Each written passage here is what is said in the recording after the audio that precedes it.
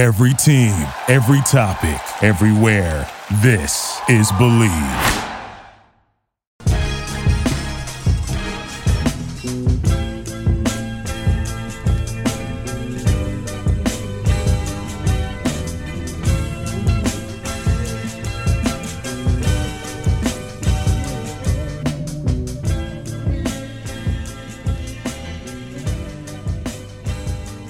Hello, and welcome everybody to another episode of Pod Strickland. I'm your host, Shwinny Poo, and this is episode 285, a celebratory, the Knicks clinched the playoffs episode. I'm joined, as always, by my co-host, Stacy, that is at StacyPatton89 on Twitter. Stacy, how are you doing? Doing all right. Good to hear. Are you excited that the Knicks made the playoffs? Yeah, man. I posted a picture of Obi Toppin on TV with a do-rag and sunglasses over a bunch of liquor bottles. So I'm doing pretty well. Well, I don't know. As long as you didn't post a picture of whatever the fuck he was wearing before the Cleveland game, I think we're okay. That feather-ass jacket he was wearing. But we are joined by first-time guest on the pod, but I'm sure there are many people that are familiar with his work. His name is, you can follow him on Twitter at RWHBREW Remnant, if I remember correctly, on Twitter. Right. And he goes by Raw Hebrew. I'm just gonna call you Mr. Raw. There you go. How are you doing today? Hey man, anytime it's a Knicks win, it's a good day, but especially if it's a playoff clinching win, it's a great day. So yes, we're doing good. That is good to hear. And if anybody doesn't know, my man was one of the first content posters on YouTube, Knicks content posters anyway on YouTube. So if you have not listened to his shit, check it out. Yeah, there was honestly a few people before me that I followed. There were like 3 different ones that before me. There 4 actually that I followed. But yeah, I've been doing it a little bit. I think like 3 years. Maybe 3 years. Have you heard of, there's an old podcast in the day, it was the first Knicks podcast. It's by Mikey Cook's friend of the pod. And it was called the Tommy D Sucks Ass Pod. Have you heard of that? No, I've never. I heard that was actually the first Knicks blog. I've never heard of that. You probably listened to that. That was a Mikey Cook's blog. I've never heard that before. Looks like we lost Schwinn. All right, well, thanks so much for hopping on. So know you're feeling pretty good. The Knicks played a team that was a little bit shorthanded tonight, to say the least. Obviously not a team trying to make the playoffs. Do you take much away from this game besides the obvious, like, oh, we clinched the playoff spot?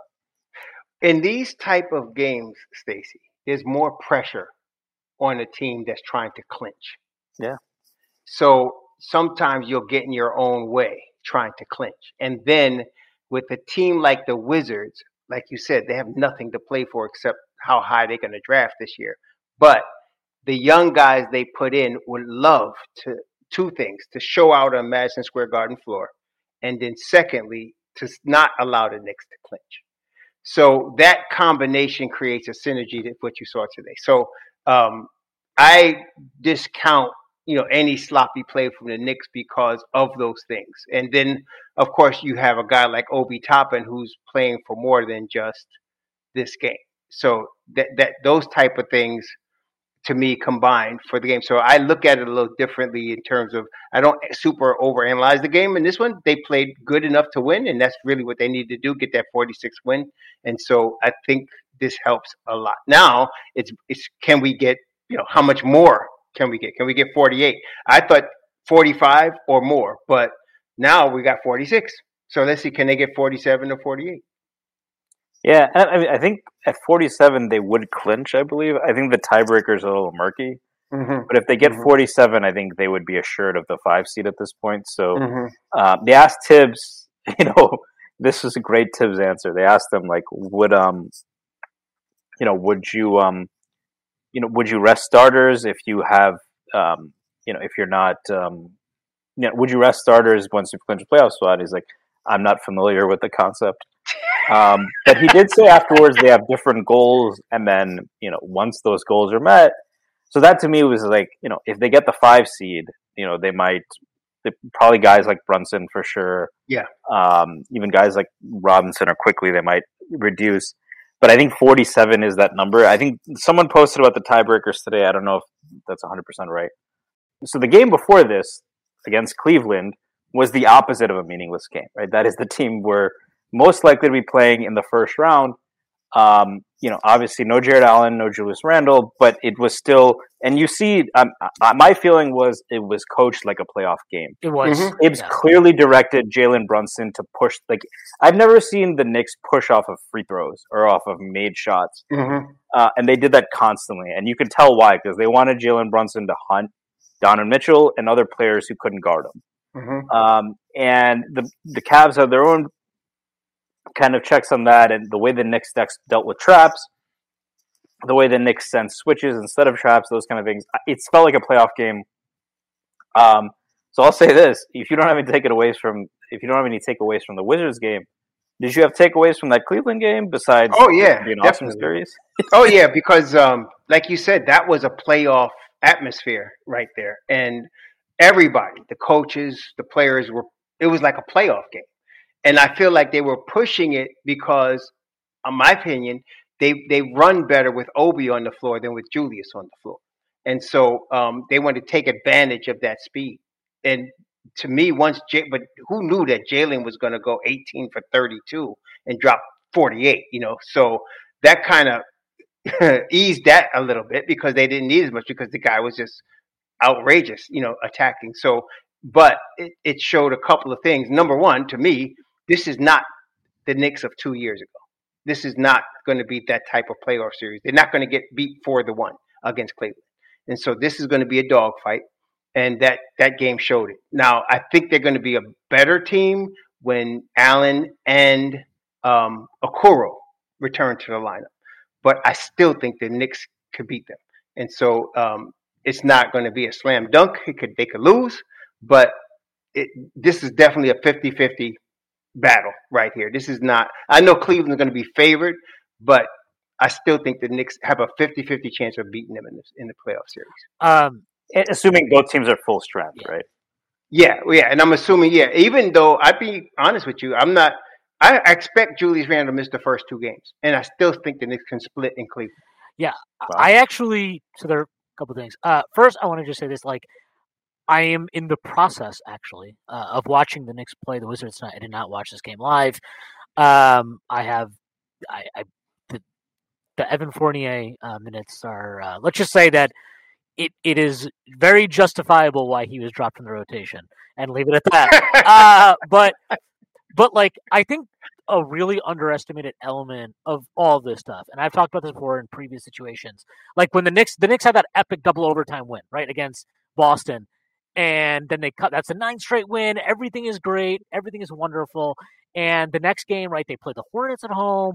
And it's like, they start off slow. They have this huge second quarter. Like, we're just going to steamroll them. But, they were not locked in really at any point in that game defensively. And I think, what people really underestimate is, do I think the Knicks are, a bad defensive team? No. Do I think that they're underperforming what they're capable of in defense? Absolutely. But I also just think, an 82 game regular season has a lot of highs and lows. And I'm not just talking about highs and lows in terms of your on-court performance, but also emotional swings. And that game against Cleveland on Friday was followed by a win over, we can shit on Miami all we want, but they're still a rival and that's a tough team to play. And that was a game that was very, I mean, it was an emotional high, right? It was you're playing this game, and I know, I thought it was kind of weird the way people were portraying it, where it was if this is the biggest game they've played in 7 years, and I'm I don't know about all that. It's important, but even if they lose this, they still control their destiny. It's a very important game, but it's not the end of the world if they lose it type of deal.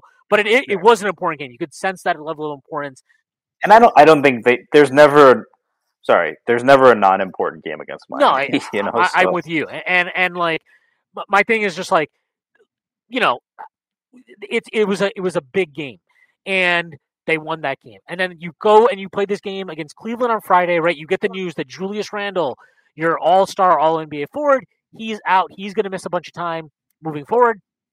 And it's like this huge thing. And then you got to go play this game against Cleveland, who is, I mean, look, no matter what anybody says, these two franchises, for as long as Donovan Mitchell is there, are inexorably tied together.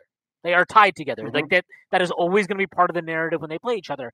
And you go and you play this game, right? Jalen Brunson, his second game back after injury, he goes off. He goes shot for shot with Mitchell. He outperforms Mitchell.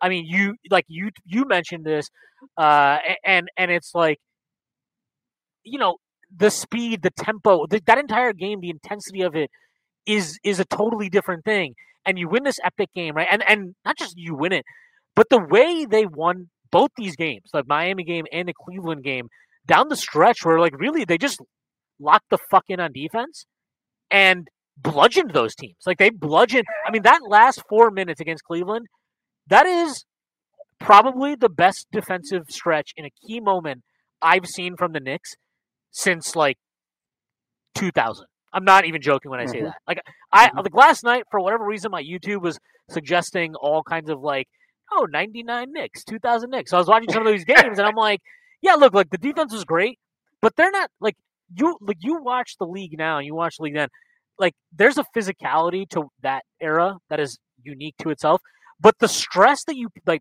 that the talent level in the league and, like, what skill sets are in the league now put on defenses stretches you in a totally different way. And you look at the, like, I'm not going to turn this into a shit on RJ Barrett pod. All I'll say is that, like, that closing lineup against Cleveland, right? It's Brunson, and then you've got Quick, Grimes, Hart, and Hartenstein. Those four guys behind Brunson, who is, let's be quite honest, is a defensive liability. They have the capacity to trap, to recover out to a shooter, run them off the line, make a second rotation, make a third rotation. Like, they can do all of those extra effort things to cover for the fact that he is a liability on defense. And they executed stuff in that closing stretch against Cleveland that I don't, like, I truly mean this is a credit to Tibbs, that I think he has struggled with to coach guys up on, like, trapping and just, like, what are your rotations after a trap? Where do you go? I remember games early in the season where he would try to, like, oh, we're going to go small now. We're going to trap. And it was like, yeah, this doesn't work if nobody has any idea what to do once they, like, beat the trap, like, where the rotations go. Anyway, the point is, though, like, you win this epic emotional game. You get the news yesterday that this team, Washington's three best players are out, right? And then you get the news before tip-off that Monty Morris is also out. And that's literally 4/5 of their starting lineup from opening day. And on top of that, like, again, you're coming off these emotional highs. And they didn't tell you that they traded for Steph Curry and put him in Corey Kispert's By the way, no. jersey, so. If people just don't know, they haven't been watching the Wizards. Kispert's been... No, Kispert's legit. I think a lot of he was a Knicks target. Like, he's been balling since the All-Star break, especially. It was the shit when he would drive in and hit a contested midi that went off the back of the rim, bounced 5 feet in the air, and went in. That was stuff. I will take your word for it, because as I said, I have not watched this game yet. But, like, my point is, I'm okay that this game wasn't perfect as I'm watching right now. I'm okay that, like, there was a little bit of a letdown, because I think it's absurd to expect these guys to just be perfect throughout. And you look around some of the games today around the league, right? Minnesota, full strength. They lost to Portland running a skeleton squad out there. The Kings, who have been awesome. They've been on a tear. They lost to the fucking Spurs today at home. And the Spurs are the worst team in the Western Conference. They have the worst net rating in the league by, like, a full 1.5 coming into today's games. Like, did you see their coach must suck? Denver lost to the Pelicans a couple of nights ago by 19 in Denver, and then Boston destroys the Bucks by 41 in Milwaukee. Yeah, like the regular season, and we all, like, I do this all the time, right? We all forget it. Like, it's a long season. There are always going to be weird results. The importance of it is, like, do you get the results that you need? And the Knicks got the result they needed today. And, like, ultimately, if there were some things that sucked about the performance, fine. Like, you deal with that and you move on. But let's be real. Evan Fournier is not going to play a fucking single playoff moment. He's not going to play a single minute in the playoffs. No, but that's what was kind of impressive was that, like, they played one I mean, I was talking with RawHebrew about this before. They played like somewhere between 1 and 2 quarters of actually good Knick basketball. I would lean closer to a quarter, and they still scraped them. That's the funny part of that is because the Wizards aren't very good. But like this team, like if they played the way they did against the Cavs, they would win by 40. Well, it's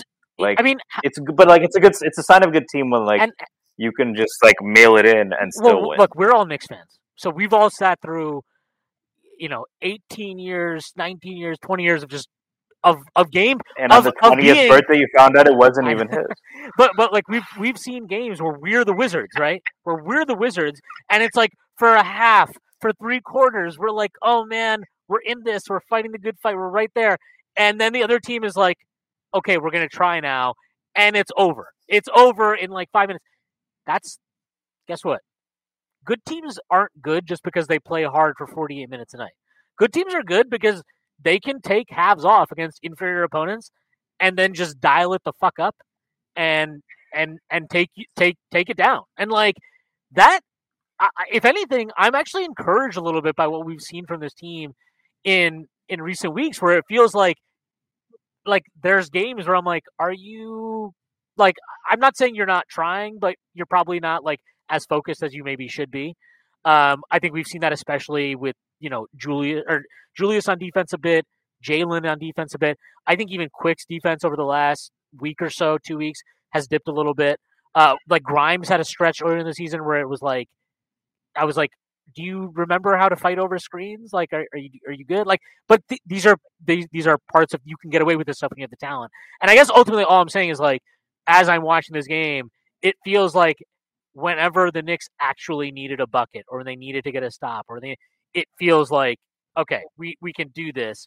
And the key part is like, again, they won by 9 points. When I checked the score, they were probably 20 in the fourth. They fucked around. Like I was saying before, like they were throwing like lobs. They threw a ton of lobs and missed a ton of lobs. And they were just like, I thought they were messing around a lot. I knew that the other team wasn't a match for them, which is dangerous. But now that we have to win, I'm like, all right, it's dangerous, but it's one of those things. Like you have to let. Again, it's a long regular season. Sometimes you have to let these guys fuck around. Like you got to let them just have a little fun sometimes. And I'm sure. And it also seems like a team that's just like, we're a playoff team. Like it seems like a team for a while. Like when they had to play Charlotte. And like I think this is part of the emotional letdown thing. It's like you play Boston, you go to double overtime, and you know that all right, like we've done this. We've beaten Boston. We've beaten all these teams. We have a good record. The next step, like the season's success, is going to be judged on can we win in the playoffs.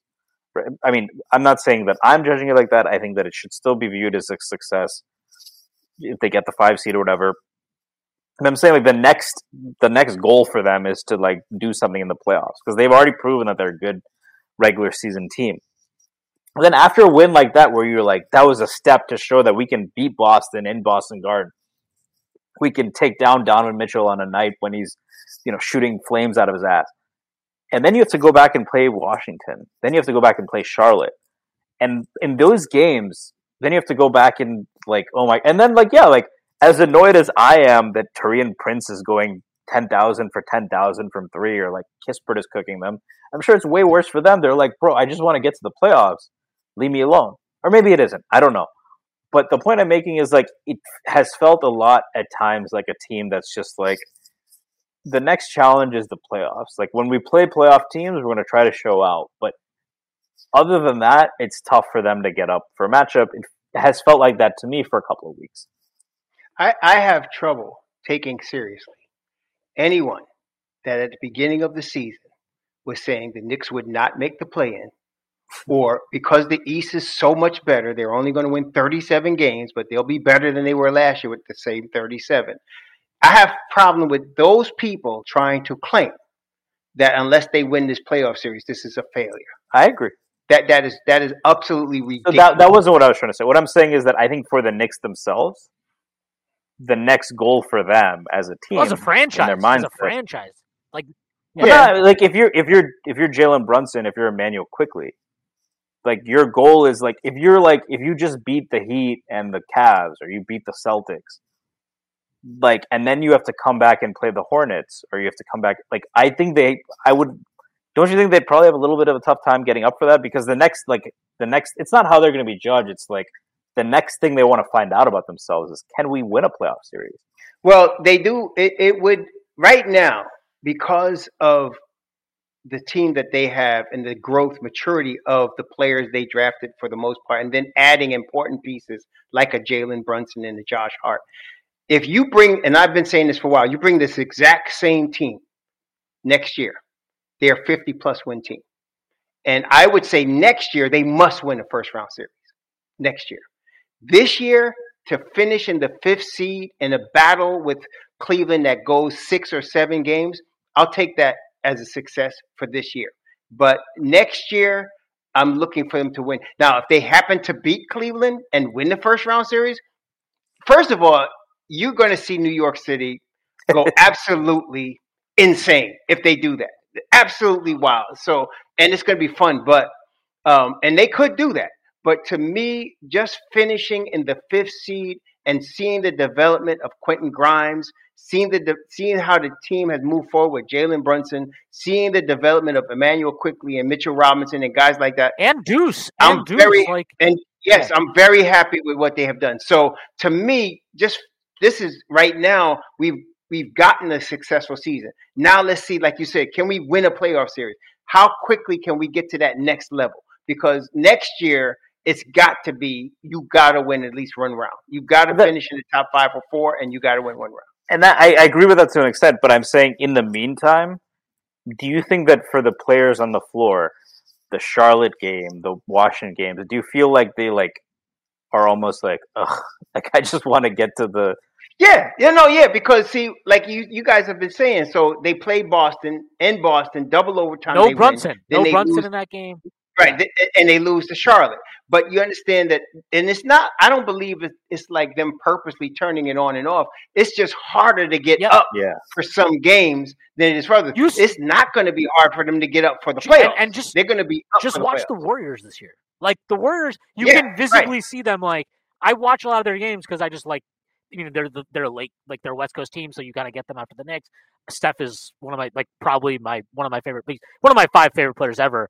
Like, so it's like I'm always tuning in to watch them, but it's like you can literally just see games where even that. So they beat the Pelicans right earlier this week, and in that game they were down 20, and it's like you can just see like they're mailing it in, and then the Pelicans started chirping a little bit, right? They started chirping a little bit, and then it was like, all right, well, you're gonna fuck around and find out because like you woke us up, and people have talked about this with, like Jordan, right? There's that story that J.R. Ryder talks about where he's talking about they're playing the Bulls, and they're like up after 3 quarters, and J.R. Ryder's having a good game.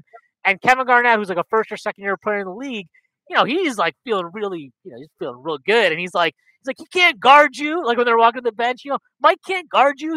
And then, Mike comes down the 4th quarter and he's Mike. And it's like, you don't wake up a sleeping giant. But also, it's hard for those teams, for good teams at times when like they're playing an opponent where you're like, they shouldn't even be on the floor with us to get up for it. It's hard. But the problem is, at the NBA level, if you're not up for it on a given night, you'll get punished. You get beat. You'll get beat. You'll get punished. You'll get beat. Now, I remember the Lakers once, James Worthy, they had a team that's with Jabbar, Magic, Worthy, Michael Cooper. They had a team that pretty much stayed together for most of the 80s.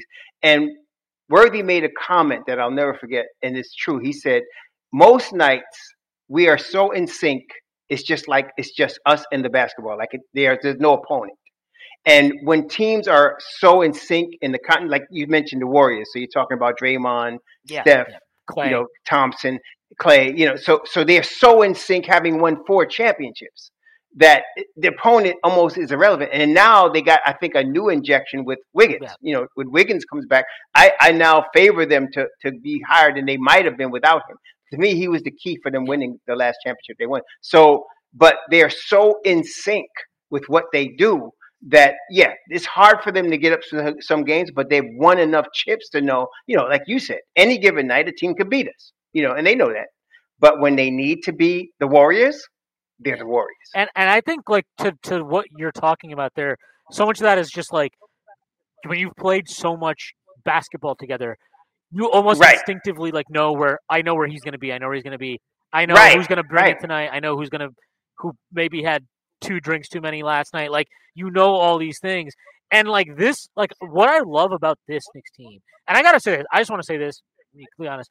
I love this Knicks team more than any Knicks team since '99. Like, I think they feel like as great as that 2020-2021 season was, that was like a very try-hard, we're going to work our ass off, we're going to run more than you, we're going to just it was not like a team blessed with a bunch of talent. It was a team that just grinded and grinded and grinded. Yeah, definitely overperformed. Yeah. Definitely overperformed. And this team feels different because it's like, one, you actually have real talent.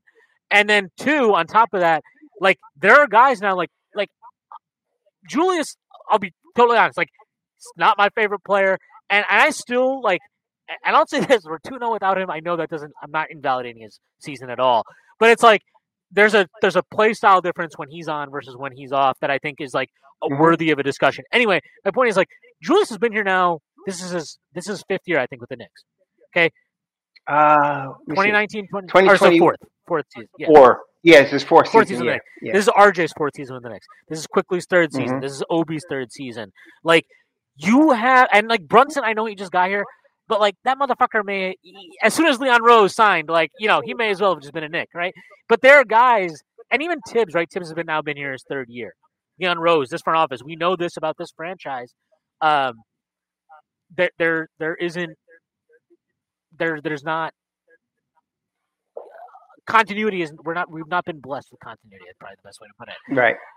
Right. That we have that continuity now, and it feels like we're building with something, and then we have talent. And then, like you mentioned, you see the development of Quickly, Grimes, Deuce, who is good, and I think would be a rotation player on a lot of teams, but because of the talent level our team isn't.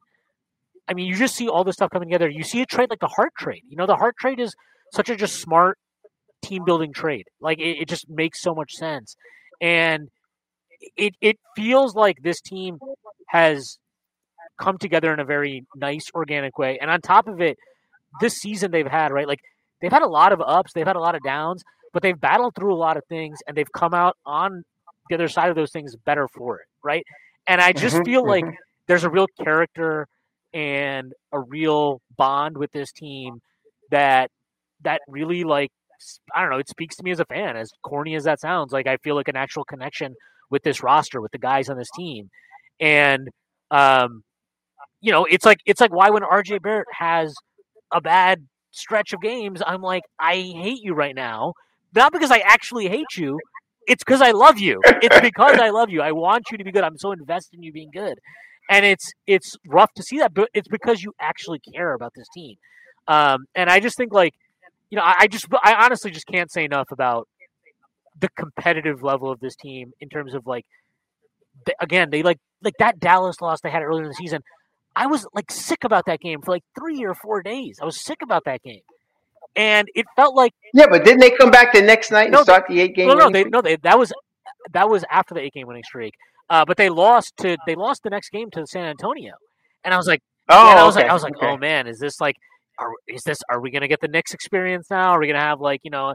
And every time you thought maybe they're gonna let go of the rope, maybe it's falling apart, it hasn't. And you know why it hasn't? Is because they're actually a good team. They're actually a good team. And again, I just can't say enough about, like, you know, I've been really critical of Tom Thibodeau. I've been critical of various Knicks, Julius Randle specifically. But, like, all these guys have contributed to the season we've had. And all of them deserve the credit for it. And it's really nice that they won this game tonight and they took care of business and whatever. And, you know, if we want to sit here and people want to nitpick this thing, that thing, whatever, cool. But, like, I think it's okay for one night to just be like, hey, the Knicks won an imperfect basketball game. And that's okay because they're not a perfect team. But they have definitely outperformed the general expectations that people had for them. And I don't just mean that in terms of players. Like, I think Tibbs, this is easily, to me, like, his development this year as a coach, I'm, especially the last 2 months, like, extremely impressed by it. Extremely impressed. I had said before the season this would be his best coaching job. And that it really, it's not any change in him. It's the stars aligning between the way he puts his rotations out and the players that he puts in his rotations coming of age so that they can get in his rotations, which, I know myself, I was frustrated last year that he didn't play like a Deuce more minutes. And he starts to say something like Alex Burke is our best option at point guard. That kind of stuff was driving me crazy, but it's just how he thinks. Whereas this year I think we were going to have IQ running it if we didn't get Brunson, but we got Brunson, so we had a point guard. So now with that, and then guys like Obi, guys like Deuce, guys like, I didn't know we were going to get Josh Hart, but Quentin Grimes, I felt like Quentin Grimes was going to be the starting two guard in July. And so I knew that this would be his best coaching job because everything was aligning together with his style for this to work. And a lot of people were a little short-sighted because they didn't come out the gate well. But if you look at it, Tibbs' teams never come out the gate well. True. They always do better in the second half of the season, always. And then it's just so ironic that 2 years ago, they made a trade for Derrick Rose at the deadline. Yeah. And then he catapults them into the 4th seed they went like 9 in a row. This year they do the same thing. They get Josh Hart and they win 9 in a row still. So it's just a lot of parallels. But it was going to be, they were going to play their best ball at this stage. Miami's very similar, defensive oriented coach, a gritty team. They always play their best basketball down the close of the season. And so that was coming. Now we're going to see playoff Tibbs, playoff Brunson. You're going to see how this works out. Well, Tibbs to me is the big, for him, I feel like the playoffs is really important. And I don't care. I'm with you. I don't care if they, I care. Obviously, I'd love if they win the series. I want them to win the series. But if they match up against Cleveland, I want to open this up to both of you guys. What I thought, my main takeaway from that game on Friday was this, okay? There were a lot of people that were like, well, they didn't have Jared Allen, okay? And there's two parts of this that I just reject entirely. The first being, we've beaten them with their 4 guys. We've beaten them when they've had Allen, Mobley, Garland, Mitchell. We've already seen that, okay? And I think one of those games, we didn't have Mitch. So, I don't think, we only won because they didn't have Jared Allen. That's bullshit to me. Second, when they don't have Jared Allen and they have to play Mobley at the 5, guess what happens? The spacing gets a lot better for them offensively. A lot better. And guess what happens? It's a lot harder to defend Donovan Mitchell when you're like, well, if he gets by me, he's just going to jam it because the defense is way more spread out. But that is the best offensive spacing the Cavs are ever going to have.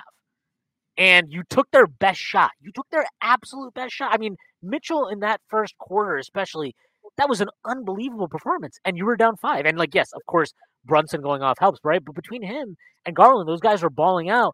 And you just kept staying in the game. You kept staying in the game. You kept staying in the game. And once they cooled off, once they came back down to earth, it was over. It really was over because to me, I thought the entire game the Knicks were getting better quality shots than the Cavs were getting. I was just gonna say, my thing with watching that game, I was like, and we don't have Julius Randle, so to me, I watched that game and I'm like, I know Tibbs may not lean into it, and that's his own thing as a coach. That's one of his things he maybe has to get over. But this team has a variety of options, of lineups, of looks they can give you. They have a variety of play styles they can give you. I think RJ had a very interesting comment after the game where he mentioned how he said basically that, and he also mentioned how and Donovan Mitchell even mentioned this after the game where he's like, when Julius isn't in there and Obi is, the tempo increases and you got to run with these guys, and that's a totally different thing. But we've also seen them when they played with Julius against that Cavs team, they're really physical and they can just beat the shit out of these guys inside. And that's the thing that stood out to me about that game. And I was like, okay, we didn't have the same offensive physicality, raw brute force that Julius brings to the table, but we could beat them a different way. And at the end of the day, defensively, I thought we were physical with them. And I thought we made them feel us throughout the game. And when you keep, it's like a boxing fight, right? It's like heavyweight boxers. You just keep going. And that 10th, that 11th, that 12th round, your opponent starts to feel it.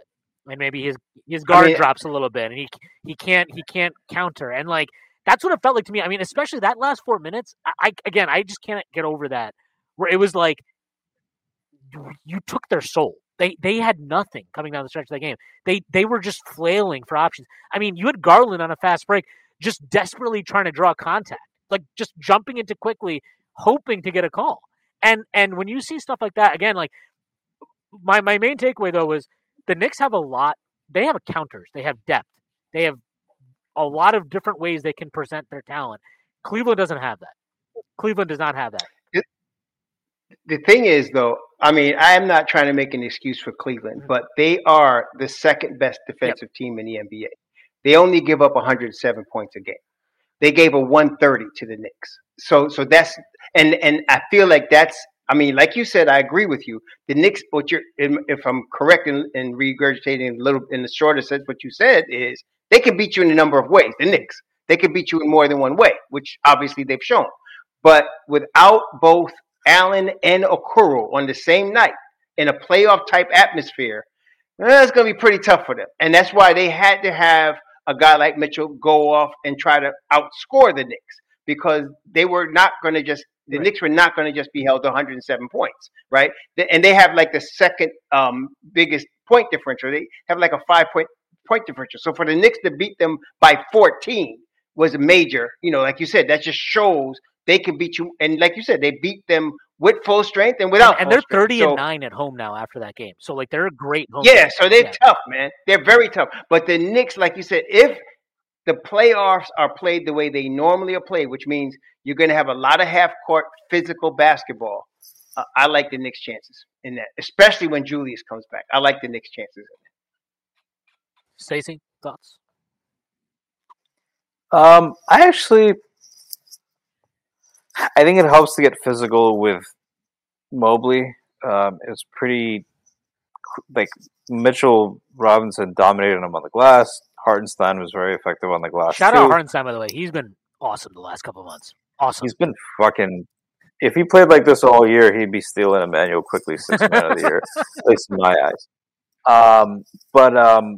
That's not. No, I know he's been awesome. He's been awesome. But with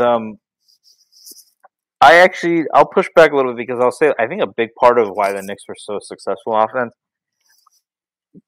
Going back to preseason, we saw that when the Cavs have two bigs in, when they have Jared Allen and Evan Mobley in, and Jalen Brunson, gets downhill in the half court with a defender there, it was tough for him to finish over that length, even from that 10 to 15 foot area.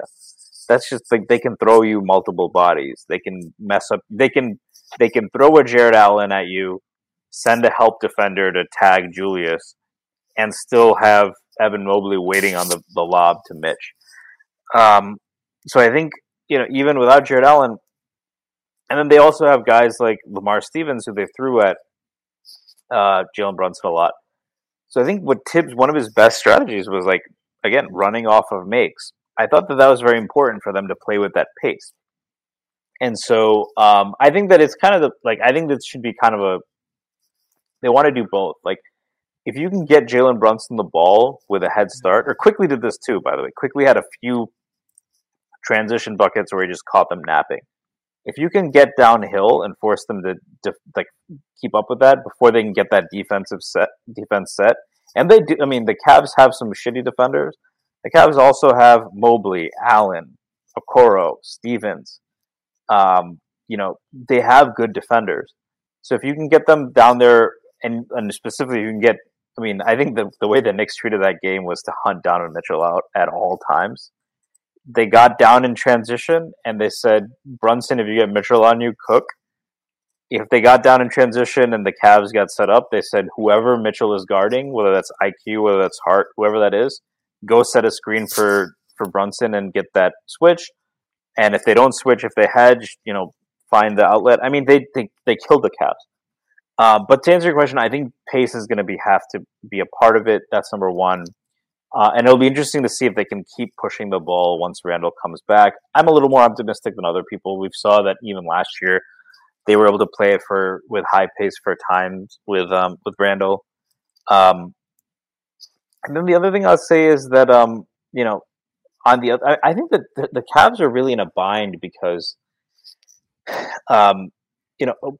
if you want to punish the Knicks at full strength, can put Grimes on Mitchell, and they can put RJ on Garland, right? And I think that at full strength, the Knicks would hide Brunson on.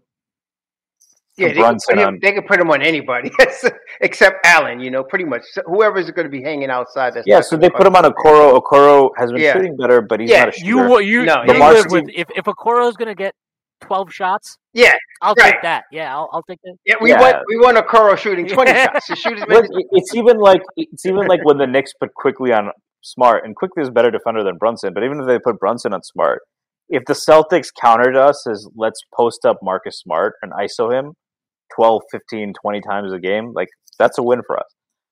So you do that. So the Cavs are in a bind where they could do that, or they can play LeVert to say we're going to punish you. But then you're in a situation where now you lose the ability to put Okoro on Brunson on offense, right? So they're in that kind of tough spot. And one thing I'll push back on with Swin is that Swin Cash. Right here. Swin Cash. You may not recognize me. So the oh shoot. I was gonna say Swin Cash. He's looking. I mean, she's a little bit prettier. I think. Less facial hair for sure. The spacing, I would push back to those. I don't think the Cavs really have a great spacing lineup because Lamar Stevens, at least Tom Thibodeau doesn't seem to think so, because the Knicks were willing to leave Lamar Stevens wide open. If they go Okoro at the 4, they'll do the same thing. So the only guy that really had success there was Dean Wade, but the Knicks killed him on the glass. Osman was pretty good in this game too. Yeah, but did Osman play the 4 at all? That's I think he played a little bit. He didn't play the 4. He played 3 mostly, but he did play a little 4. Okay, so those are the 2 guys at the 4. But they're going to get killed up, especially by Randall. But even Obi and with Mitch, they had success. And a lot of times they have to box out Mitch because if Brunson gets to the paint, Mobley has to come help. So, the thing is, there are a lot of, I don't want to say no-win situations for the Cavs, but the Knicks have the ability to put a lot of very tough situations on the Cavs. They match up well with them. The Knicks do. There are 2 teams in the East I really like. They match up well with Boston, and they match up well with Cleveland. And the Boston thing, I didn't before the season. I didn't see that. I didn't see us matching up well with them. But I agree with you. We won the season, and that was before RJ kind of had a not great defensive season. Right? You would think that if you told me before the season that. I mean, I knew Boston's best 2 players were their wings, and you said also your, star wing prospect is going to have a bad defensive year. I was like, how would we outplay them? But they've done better almost everywhere else. I think the main thing with them is, and this has been a problem for them going back to last year, and I think it was a big reason why they lost in the finals. I mean, obviously Steph he gives everybody problems, but they're just not. They don't defend guards very well. Brunson has torched them. Quickly has torched them this year. They don't defend the guard. And I think it's actually gotten worse now because Smart, to me, looks like he's lost a half a step. He's not as good as he was last year or the year before defensively, to me, anyway. But, I agree with you. I think we match up well with both those teams. And I'm actually curious about this because I know it's good that you're on with Stacy, who is part of the same belief as you here. And that belief is that Deuce McBride should be playing many minutes. He should play a lot, and I think you were a big proponent of his when we drafted him. Raw Hebrew, correct? At Western Virginia. Yeah, I wanted him and Grimes. Those are the 2 guys. Well, actually, I wanted Deuce and I wanted Murphy III. Okay. Those are the 2 guys I really wanted, but Murphy III went earlier, and then I wanted Grimes. I had Grimes behind Murphy. Yeah, and I'm curious to get your thoughts on this because I thought a reason why we did not that he was driving the team or anything, but I love Deuce in this matchup with Cleveland. I think he is the type of defensive guard that is you want him on the floor against Garland. You want him on the floor against somebody like Donovan Mitchell. Honestly, one of my concerns is if we're at full health against Cleveland is that he doesn't see the floor because I just think he's such a problematic guy for them very specifically. Very, very specifically, he matches up with their guards very well. And I wanted to raise this because Stacey has kept the faith with Deuce through his shooting struggles so far in the league. He's consistently maintained that, if the shot comes around, we're talking about a very clear plus rotation player. I mean, honestly, Mike Breen said if he got starters minutes, he'd be all NBA defense, and that takes more than just defense. Like I'm telling you, the thing is, we've got guys like him and Obi that they can't play those spot minutes. That's not their game. But if you let them sweat, you let them get 20 minutes or more, you're going to see a different player. And so I wasn't worried about his shooting because it's a function of the fact that he's coming in cold. He gets 30 seconds here or 3 minutes here. I don't expect him to shoot in those situations. He's out there for defense. But the times that, and I think it's statistically proven, that if he gets 20 minutes or more or 15 minutes or more, the Knicks win like 70% of those games. So just for that, I would have him in the lineup, for that. Yeah, I mean, I think if you look at the form, there's nothing egregious there. He's a 40% three-point shooter in college, good free throw shooter in the pros. I've never been concerned about that. And I don't think, and for what it's worth, I mean, watch how defenses treat him like he's, Andre Roberson or something? No, they close out. Yeah. It's not, it's like defenses know he can shoot. You can look at him and shoot and like, oh, that's a shooter. He misses a lot, but it's fine. And I do like that he's been more aggressive. His feel has gotten better. I liked him. I think the one thing is that nice connection the with one thing in college, a great connection with Hartenstein. The one thing with him is like he's built. I mean, he's a football player in high school. He's built like a linebacker. Oh, yeah. He's built like a big dude. And I don't see him being physical on his takes as much. He's starting to get that. And that was in college. That was the thing for me. I was like, he was really good at pull up mid range, really good at pull up threes, but he didn't get to the rim much, despite being a big dude with good athletic ability. And I was like, well, he's playing with two bigs. It could be a spacing issue. But that was what's really been worrisome to me. It's like that's fine. Like if he turns into Javon Carter, like that's not a bad thing at all. I like in college I was really high on his upside because I was like, man, if he gets to play without those two bigs and he gets to like put that, because I know nobody wants Deuce McBride's shoulder in their chest. Yeah. If he gets to do that, he could really be a lot more than he's shown. And he's starting to be more aggressive off the dribble. I think the next step is becoming more physical. He plays with two of the more physical guards in the league, and Quickly and Brunson. So hopefully he's absorbing from them in practice. But he's a plus player. Like if Deuce McBride is your 10th man, I mean, no offense to the Frank Hive, Schwinn, maybe you disagree. I don't know. Like Deuce is better than Frank ever was for us. We're not. Come on, guys. Hey, I was Frank guys. Hive. We're not doing this. We're not slandering. I was Frank Hive. We're not slandering. We're not slandering. It's not slander if it's true. No, by definition, it's not slander if it's true. No. But the thing is that every time Frank would get a chance to show what he got, he'd pull in his groin. Man, it's like I don't know what he's doing with his groin, but it's always pulled. If you look at how handsome he is, I know. This guy is in Manhattan. Yeah. But Deuce is available, so that's why he's out. And I want to ask you about this because you mentioned this earlier, and I'm very curious about this because I find it interesting. You said that before the season that you thought this was going to be Tibbs' coaching season because everything was perfect, things were aligned. Okay, and you talked about that. And I want to talk like in relation to Deuce. Do you feel like for Tibbs, it's a very specific thing where, you have your Derrick Roses who you just trust from day one, right? And are like an RJ Barrett who it didn't matter if you trust him or not. Like he had to start him. Like that was just how it had to be. Do you feel like for Tibbs, it's a type of thing where your first and your second year, you're kind of earning your trust? Like you have to earn. Yeah. You have to earn. Sure, you talk about Deuce, and I think Stacey, you just talked about this. Like he's not like Deuce isn't allowed to just take pull-up threes right now, right? Like no, he is, but last year you're right. This is Deuce's second, second, So you'll start, but to me, it's a sign that like the 8-game winning streak. One of the changes was Derrick Rose was out, Evan Fournier was out, Deuce was in.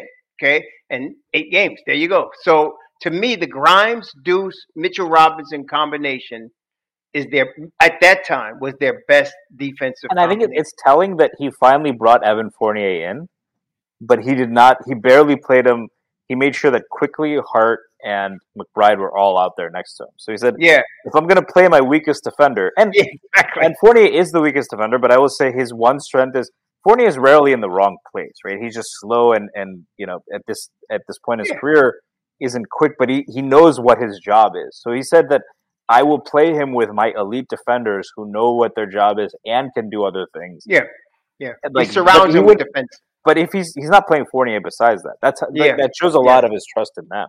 Because I think if he didn't trust them, he would have played Sims, because Sims is someone he trusts more on defense than. I want to see what happens going forward past this season, because if they keep Quickly, they're not going to keep Brunson, Quickly, and Deuce. Somebody's going to go. So they're going to keep Brunson, obviously, because they just signed him, and he's like family with the Knicks organization. Quickly is the guy, and it's not because of the Knicks. It's because of Quickly. If Quickly decides, I can go to Miami and start and get $100 million, he's gone. You don't think the Knicks would pay him $100 million? No. Wow. No. I don't know if they could. Well, this is the problem. To me, that's an RJ question, by the way. I think it's about RJ. You're going to be dealing with tax implications if you pay him $100 million. And so, unless they're pushing for the ECF, if they're pushing for the ECF, then okay, you pay the tax. But if you're just getting out of the first round, you don't want to be dealing with tax problems. So I think there's a few things here. Obviously, the new CBA was agreed upon this week. Whatever. People are still figuring out the various new things. How much is the cap? Did you see that? They haven't posted that. I mean, the cap is going to jump in 2 years because that's when the new TV contract rolls in. And it feels like from the details I'm seeing, I feel like they're expecting a big bump there, just from what, especially with like some of the stuff the players agreed to. I'm like, would you agree to this unless you knew there was going to be a massive cap spike? I don't think so. Yeah. So I think that's coming. Yeah. Where I stand on this Quickly thing is like, one, I think the Knicks would pay him $100 million because they know where the cap is going, and I don't think. I think $100 million now is not what it was. The other thing that came out is that they will now be allowed to give 5-year extensions that are not maxes. That was an issue in the previous CBA where unless you could give a 5 year, if you didn't give a 5-year max, you couldn't go to a 5th year after that third season. So I think like the fact that it can go 5 years now for Quick is definitely an advantage in their favor. No, and they're the only team that could do that right now. Yeah, so that's true. And you're right about that. And all I was going to say is this, is like, I think the Quickly thing becomes more tricky if they believe in RJ and RJ's still here and all those things. And I just think like they still, the way, even if they agree to any extension with Quick, they've got a year to play it out. Okay, like that his extension wouldn't kick in until the year before. It won't kick in. Right. And so, to me, the way I view it is this: unless they can trade Quickly for some surefire stud guy, like an actual star, true star, wing, whatever, at a position that they don't have a guy at like that, I think they keep him, because one thing we know about this team is they're not interested in taking steps back. They are not. When you say they keep him, are you saying Quickly will agree to stay? I think Quickly wants to stay. That's what I think. Like, I think Quick wants to be here. I do think that, like, does he? Why? If he has to be a sixth man, if he's playing 30 minutes a night, 5 years. That's the question. I'm on your side, but I'm asking. That's what I think. Reason. Like, I think, like, yeah, ideally he'd want to start, but like, I think if you win Sixth Man of the Year, you're being recognized. He's going to win Sixth Man of the Year. Like, that's going to happen. You're going to be you're being recognized as a highly impactful player. I think if you win in New York, I think he flat out he loves New York, and because to me, like, to be in New York, like, look, when you watch him play, right, he's like got this crazy high level of energy sometimes. I just saw a possession today at the start of the second half where he's like, didn't like the defensive effort. He starts clapping at everybody on the team like, come on, let's fucking go here. Let's get into this. But I think he has this type of like spontaneous energy that plays so well at Madison Square Garden. And there is a connection between him and the fans. Like, you're not going to convince me otherwise. Like, I do think that's a real thing. And I think that matters for what it's worth. Like, no, I think I agree with everything you just said. Like, he loves being in New York. He can obviously play in the Garden in front of his fans. And he loves his teammates. He gets along. Him and Tibbs are, that's Tibbs' grandson. I mean, they're really tight. But I don't want to discount. Miami has a glaring need for a point guard to me. But Miami would have to give us something. Like they can't. They have Tyler Hero. Isn't he better than Quickly? Tyler Hero is. Well, I don't know what they'd give us, but I agree with you. I just don't put anything. I don't put anything past Pat Riley. That's all I'm saying. I mean, I didn't think he was going to get LeBron, Bosh, and D Wade all in the same team, and he got them. And Mario Chalmers. Come on, you forgot. and Mike Miller. Mario Chalmers is never scared of LeBron. I'm just saying he has the ability to put stuff together. And then it's obvious to me also that Washington Wizards need a point guard. They don't have a point guard, and so. If they're going to invest, I can't believe they're going to actually throw a lot of money at Kuzma and PP. But if they do that, they're going to need a point guard. He's from the DMV. So I'm not saying he wouldn't want to leave New York. I'm just saying I wouldn't discount that if he's looking at, and like you said, let's say $100 million obviously is not like what $100 million was 5 years ago. Let's say isn't like giving Allen Houston $100 million. Right. Let's say that the $100 million today is probably $80 million 5 years ago. So that means then the new contract for a guy making 100 is like 130, right? So if that's the case, suppose somebody offers him that. Will the Knicks match that? I don't know. That's what I'm saying. I don't know. I'm not saying. I think it's very important for the Knicks to lock this man up this summer. I'll say that. Like I think I will agree with that. I just think, and I mean this truthfully, and I am like a huge Quickly stan. So if people want to accuse me of just loving him too much, that's fine. I think. When you talk, not just us, right? But like fans of the NBA in general, and you hear about this all the time, culture. Like it's this term everybody throws around. Culture is a guy like Emmanuel Quickly. Like a guy who you drafted 25th overall, who has totally outperformed his draft slot, who has played on ball, who has played off ball, who has come off the bench, who has been a good soldier, who plays super hard all the time, who has not let his head hang even when he was not the favored son in the rotation. Like, that's what it is, guys. Like, that's, like, you know what Jalen, you know what Quickly is right now? That is what Jalen Brunson went through in Dallas. Like, and guess what happened?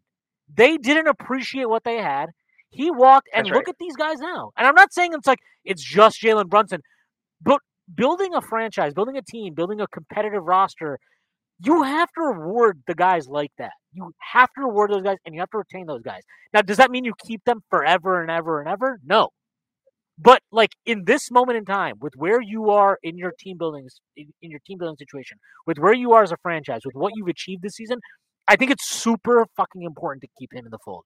I completely agree with you. It's just going to be interesting to see how high that contract's going to be. And to Raw Hebrew's point, I think, this is something I don't think it's publicized as much, but how many players that were sixth men at age 23 winning sixth man of the year that didn't have a starting role in the near future stayed with the team? The two that, Iguodala is a lot older, but he signed on with the Warriors for long because they made it financially worth his while. The main example I think of is a player that, sorry guys, I know you like him. I know you like Quickly. I know everybody likes Quickly. I know that he even you could give him a nickname that would be the same as this player. I do not think that Emmanuel Quickly is Emmanuel Ginobili yet, but he's the guy I can think of that stayed his own whole. Like, he could have tried to be Harden somewhere. I think so. I don't. Yeah, but when you're winning championships, it's like. So is that what it? So if the Knicks made a run, would that convince Quickly? Yes. Okay, but the question. But is there precedent for a guy on a team like this that's up and coming, that's building, that has guys? By the way, we've talked about this. Quickly was the only player to post a positive net rating with Randall. I think Randall helps him too, because on some of the possessions where Quickly doesn't get quite to his spot, Randall is good at being an outlet, and I think he's good at playing with Brunson too. So this team helps him as well. He's putting up numbers. He's getting notoriety on this team. Is there a precedent for a guy in this situation who stayed with the team? And because the thing is, if Quickly wants to start somewhere and he tells the Knicks, fuck off, get me out of here, like, he has that ability. But is there a precedent of a guy that could have done that stayed? that it depends. bodes I would well. I would say this. I would say if you look at guys like very specific, you look at the Celtics team. Jaylen Brown and Marcus Smart were not like always given headline status. They were not always starters. I mean, Marcus Smart, how many point guards did they bring in? They brought in Kyrie Irving. They brought in Isaiah Thomas. They brought in Kemba Walker. Peyton Pritchard, the guy that everyone said, who was it that said we missed out on Peyton Pritchard and Tyrell Terry? Somebody said that. Somebody said that. On draft night, I will admit, I love Emmanuel quickly. I was like, we might have just stayed at we might have just taken him at 33. I did the pod with Schwinn. Schwinn was like the one guy that was like, look, it's the 25th pick, and like this is the guy with the work ethic and all that, and I had written the most glowing profile of him, so shame on me for like thinking. Actually, the two guys I wanted in that draft, I wanted Bane. Yeah, that was the one. I wanted him, and then I wanted Maxey. We were going to pick a Kentucky guy. I wanted Maxey, but I was a little disappointed. I was a little disappointed, but quickly won me over, man. He's something else. There's just I just think again, being a fan of a team to me has to mean more than just like, oh, I want I'm sorry, I'm really not interested in like who's the star we can get. What star? I'm like, I like this team. I like the connection I feel with the guys. I like it too. And I like to see these guys that we've developed and drafted. Because when is the last time we drafted and developed anybody? It just hasn't happened. Yeah. And it's like, I'm sorry, I enjoyed this part of being a fan, and if that makes me some forget quickly. It's all these guys. We have this, even RJ Barrett. We've criticized RJ Barrett a lot. He has not been a disaster at all. We gave him a good contract.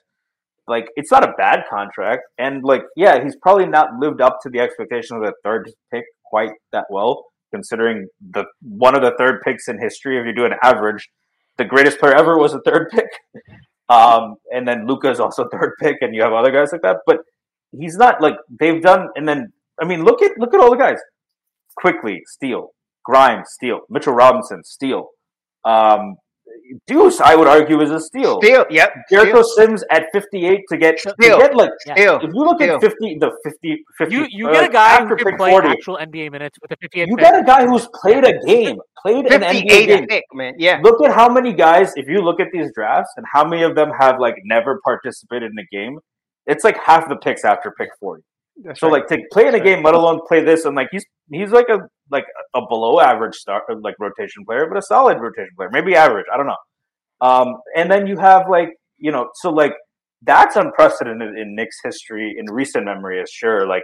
I think that going back a long, long time, and but I want to ask you this, Raw Hebrew, because this is something Schwinn has mentioned this a lot. Whenever I bring up even a guy like Jaylen Brown, I think Schwinn has often said, RJ Barrett, not cutting it this year. So my take is if we had a Jaylen Brown to this team and RJ Barrett, this is not a knock on Barrett, but I think that upgrade would put this team over the top.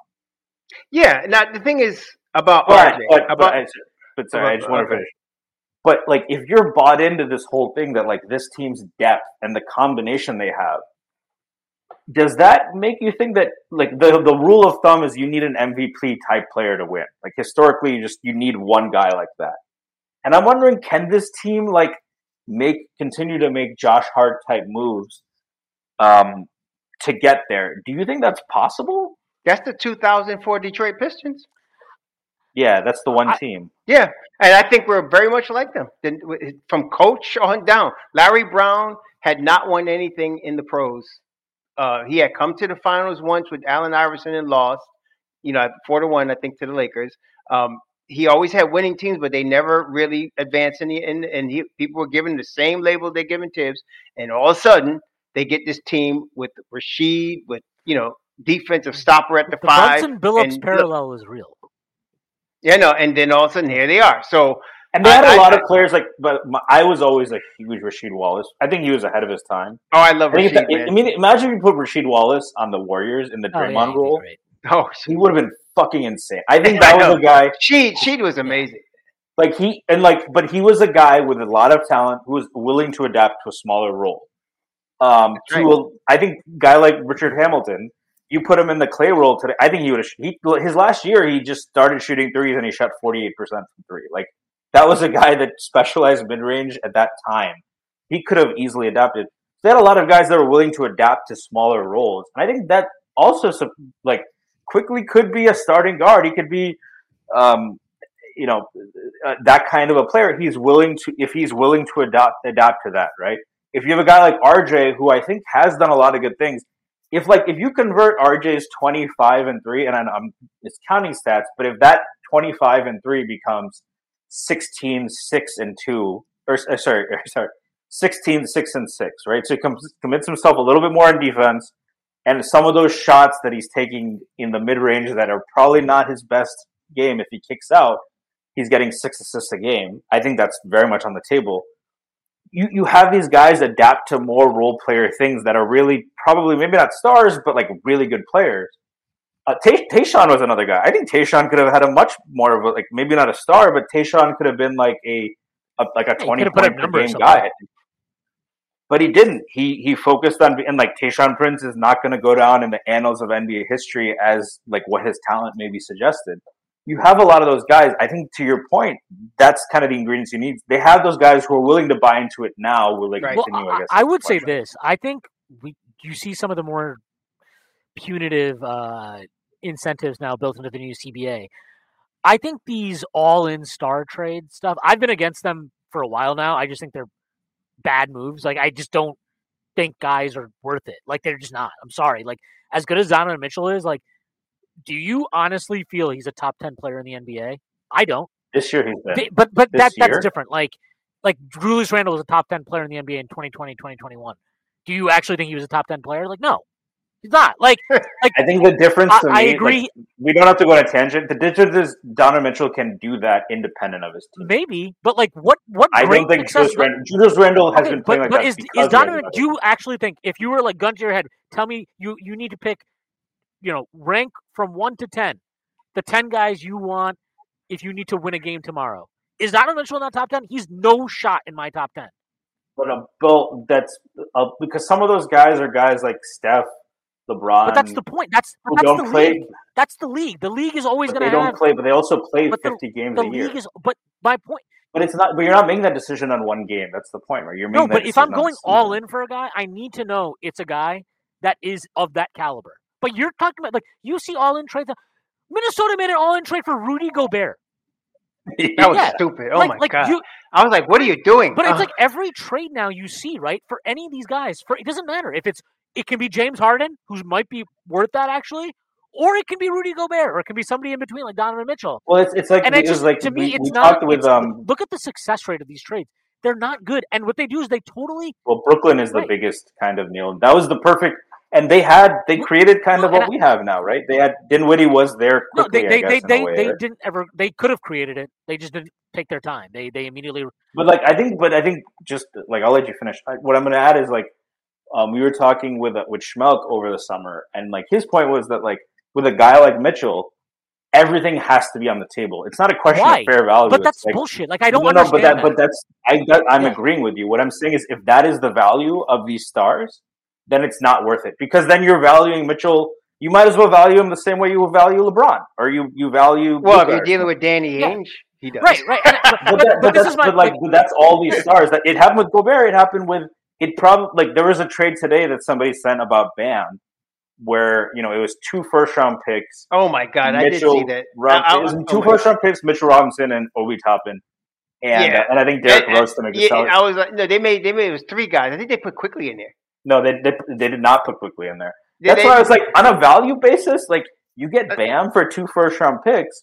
I don't like the fit with Julius Randle, but like the point I'm making is that like, I think Miami would be like, why would Miami do that? It's not a great trade for the Knicks. First of all, I agree with you on that, but it's also like Miami would never do that. But like, because this, like, a star is always more valuable to the team they're on. So my point of this, though, is that like, if you're going to... I'm saying that part of the reason why stars are overvalued is because they're always more valuable to the team they're on. I think stars are overvalued now for reasons that have nothing to do with that. I think stars are overvalued now because people lack patience. That's fundamentally what I believe. Like, but don't you think the market would correct for that eventually? Why would it? Why would it? Because nobody has patience. Like, Well, it depends. It depends. If the star there's two things here, right? You're dealing with how much money does the star bring to the team? That's important for the owner. Not so much for us. Yeah, but for the owner. So how much money is this guy going to bring to the team? But for Minnesota, it's important. Yeah. Rudy Gobert, for Minnesota, dry. People are just dying to come through. Well, buy those tickets, man. Buy those tickets. This is the only way to. Well, the tickets went from $5 to $10 now. Oh my God. That's 100% increase, guys. Yeah. But whatever makes you sleep at night. No, I'm just saying. But I would say or they're going to win you a championship. Right. And okay, so either one of those things. So if they the Kyrie, I hated the Kyrie Durant thing for a lot of reasons, but one of them is that those two guys won chips because of who they joined. It was like before LeBron came to Cleveland, Kyrie was getting 40 and they were winning 20 games. I think they actually got worse from his third year to his fourth year or something like that. Yeah. So I was like, they weren't winning anything. And so LeBron comes and he basically manages that team to put it together and they win a championship. And even that, he had to do superhuman stuff for them to beat Golden State. But Kyrie did too. Right, but Kyrie. I'm saying, but by himself. Kyrie's a great talent. One of the great talents. But there's a difference. I rank Kyrie there's a difference between one of the best finishers ever. But there's a difference between you're a great individual player versus you elevate your team. And Kyrie is consistently never. If anything, you can argue that he's taken away from a lot of teams. He's never brought his team to that next he's level. never the guy that elevates your team. Actually, they brought him to Boston to do it. And they got worse. They literally got they improved. But do you think he would have been if he wasn't a head case? But he is. I don't know. I'm just saying. Some guys aren't head cases. Devin Booker. All I'm saying is that if you're going to tell me if Kawhi Leonard is available, or Giannis, or you talk to me about a guy that's taking his team to the chip, And okay, we could do that, but we got to talk about the compensation. But yes, we'll do that. But other than that, building the way the Knicks are building, that's what you want to do. And even Kawhi Leonard, it's worth mentioning, he demanded that he came with Paul George. Right. I'm not going to call that a failure on the Nets level, but it hasn't panned out the way they made one. They gave up a guy who's now maybe. I mean, you would say Shai Gilgeous-Alexander is one of the top 10 players. They gave him up in that trade, right? He's in the conversation for sure. But I think the follow-up, and I agree with you that these all-in-one star trades don't seem to work. Here's the thing. I think besides the Pistons, you would agree, I think, that every team that's won has had one of those guys at least. I think the league is different now. Look at the... So you think you can win without an MVP player? I think you need to have somebody who's in the conversation. I don't think you need to have I think you need a top 10 player. You need somebody who's in that conversation. I don't think they necessarily need to be like Giannis, but I do think you need somebody who's at least gets a pity vote. He's like okay, yeah. Well, Julius Randle might. Or somebody that's in the MVP conversation. Somebody like Embiid. You can win with the point is the point I'm making is I think those guys are. The point I'm making is yeah. So you guys mentioned Giannis, you mentioned Kawhi. Those guys are not really ever in trades rumors. No, they decide where they want to go. Yeah, but the point is it seems like the guys who are in these all-in-one trade rumors are guys. It's not even Booker. It seems absurd to think that the Suns would want to trade Booker, and he's at the bottom of that tier, I think. So the question is, without it's either this: you accept the fact that you need an MVP player, and then you need to make an all-in-one trade, or the other I think is maybe you can win without it. I think one of those has to be true. Otherwise, I don't know that you. I think one you can win without it. The Spurs didn't have an MVP. Okay, the Spurs didn't have an MVP player when they won in 2014. They had one who became one, but he wasn't at that time. They had another former MVP. Okay, a former MVP. Duncan was not an MVP that year, dude. Tony Parker was really. He wasn't an MVP. Too. But when Duncan was in you just said you have to have one, and then I gave you an example of a team that didn't have it, and then you're giving me all these. Well, Kawhi became one. Well, Duncan was one.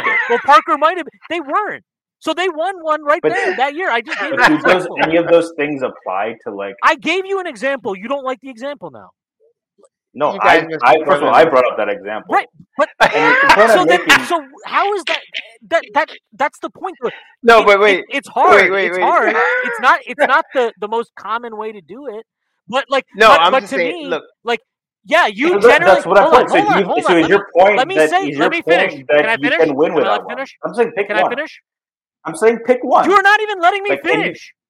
So how can I pick? because that's what I You're asked not you was letting. like, Are can you guys- win Stacey, without you're one? not letting Are you me. guys like- Stacey, you have to let me You guys finish are like your thought. you guys are like brothers. Stacey, you got to let You me guys are finish your brothers, thought. right? That's how it works. You guys are brothers, right? Because No, you guys, we're you just guys we're both Indian. you got to be brothers. No, look, like here's the thing, right? I agree. The larger sample of the NBA, you are right. You need an MVP caliber player to be in that conversation. But I don't think the league now is the same as the league. Like, look at the talent level in the league. And that's fine. That's a good Right. answer. I want that to be the answer, and I'm starting to Right. believe it is. That was my question. The question is, like, if you're rejecting all these star trades, is it because deep down you think that we can, like, can we make Josh Hart type moves from this team to get there? I'm not saying we can't. I'm saying that I think you need to believe that you can, though, to like reject a lot of these trades. I think every trade needs to be judged on its own individual merit. And like a reason to make an all-in trade can't be, well, we need to get a star or we need to upgrade. I'm just giving an example. Jaylen Brown is somebody who has definitely. And I've always agreed Right, with that. And that's why I wasn't like give everything up for Right. Donovan Mitchell. My point is that I think we need to have an answer. The Knicks have to have a belief one way or the other if Right, they need but- to do that. Because I think you've said that you wouldn't trade for Joel Embiid, which like that to me is like if you're not going to trade for Joel Embiid, you're firmly committed to the idea that like we can do it No, this way. I would not. If you told me we had to give up RJ Barrett, Obi Toppin, and 2 first-round picks for Joel Embiid, sure, go for it. But like that's never All the going to be the first-round trade. picks. The trade for Joel Embiid. What if it was all the first round Right, picks? the trade is going to be all your first-round picks. Emmanuel Quickly, Grimes, fucking somebody else, a contract to match it. Like you're going to have to give up all of your flexibility. So when you make that trade, you have to believe, and you have not. Then my position is that there isn't a star trade out Right, there. That's no, my position. If Joel Embiid isn't the guy, I don't think there is. no, one. my And Giannis isn't coming available. okay, but my position is that regardless of what we think or who it is or whatever, all these trades have to be judged on their own individual merit. So, like, when I hear stuff like the Donovan Mitchell thing to me was insane this summer, because I'm like, I think Donovan Mitchell's really good. I don't think, like, people were talking about him like he's this generational talent who, if the Knicks don't get, oh my God, the Knicks didn't do it again. They didn't get the star. And I was like, I agreed with you. And I was like, there were people saying that. There were people saying that. And I just never. I mean, Stephen A is still saying if you lose, that's the most ridiculous thing, by the way. Like, he's like, if we lose to Donovan Mitchell, then the whole season was a failure because if you add him to, like, even Richard Jefferson said, imagine Donovan Mitchell on this team. Well, he wouldn't be on this team. He wouldn't be. You wouldn't have Quickly. Right. You wouldn't have, as much as we've ripped on RJ Barrett, he's been. You wouldn't have RJ. You wouldn't have Quickly. You wouldn't have Grimes. They wanted They Grimes. would have to give up Grimes. They got Larry fucking Markkinen. He's been terrific. Yep. Plus Walker Kessler is good. They would have had to give up everything. And you would have had to give up all your pick flexibility. So it wouldn't be the same team. And so, like, that's my point, though, is like I think would somebody like Jaylen Brown, would he improve this team in some scenario X? Yes, I do think he would. Is that scenario a scenario that's likely to occur? Probably not, because it seems like now anytime anybody who's a star or a borderline star or a proverbial star is on the market, it's like, yep, give us everything. Give us all your. But do you think when he's an expiring contract? Well, I think Jaylen Brown's a bit different, only because I mean he is not the superstar. No, he's not. He's a star, but and then we're talking about RJ Barrett. I wanted to go back to what Swinny you brought up a while ago on this, is that with RJ. So RJ's. Everybody is not everybody, but a lot of people are looking at RJ because he's the third pick, and they're comparing him to guys like Luka or guys like Ja Morant. And I feel like that's not proper to do, because it's like I said, I have 4 children, and they all didn't learn to walk at the same time. Everybody, one took a year, one took 9 months. They all were different. One, thought she's never going to walk. Maybe something's wrong with her. And then all of a sudden, one day she just stood up and started walking, just like that. Just stood up and started walking. And so That's like with players, they don't develop at the same speed. I think RJ is going to start. You're going to start to see the things we want to see from him when he's 24. Right now, he's 22. So, what I'm looking at with regard to say a Jaylen Brown is you're going to have RJ Barrett at 24 in 2 years, or with Jaylen Brown, you get him now, and it depends on what you want. Like you mentioned, not being patient. If Jaylen Brown for RJ Barrett, like if you just switch those positions and Brown is in Barrett's position, we got the same team. Does Jaylen Brown get us to that next level? If he does, that's what you want to look at. If he doesn't, and you want to wait 2 years, which you can, and say, okay, we think RJ will be there in 2 years. We drafted him. He's in our system. Let's wait.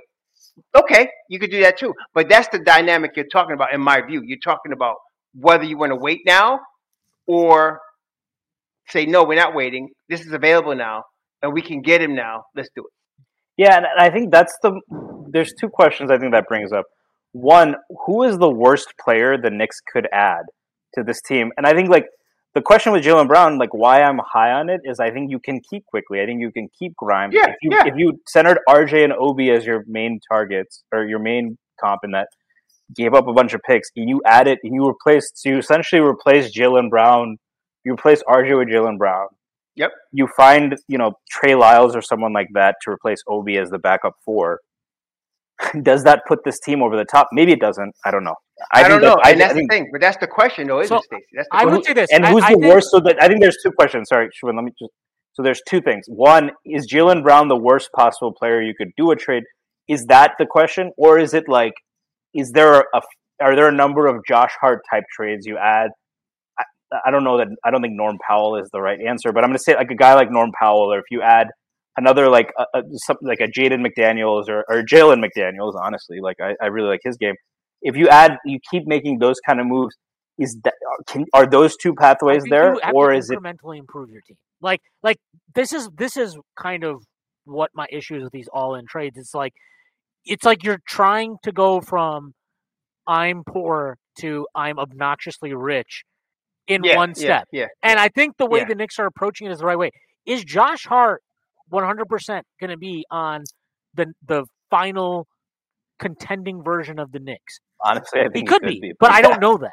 I don't know if Emmanuel Quickly will. I don't know if RJ Barrett will. But if you had to make one player add, is Jaylen Brown that guy? Does it need to be better than him? If you're only losing Obi and RJ, could it be OG and an Obi? Could it be... Okay, but my point is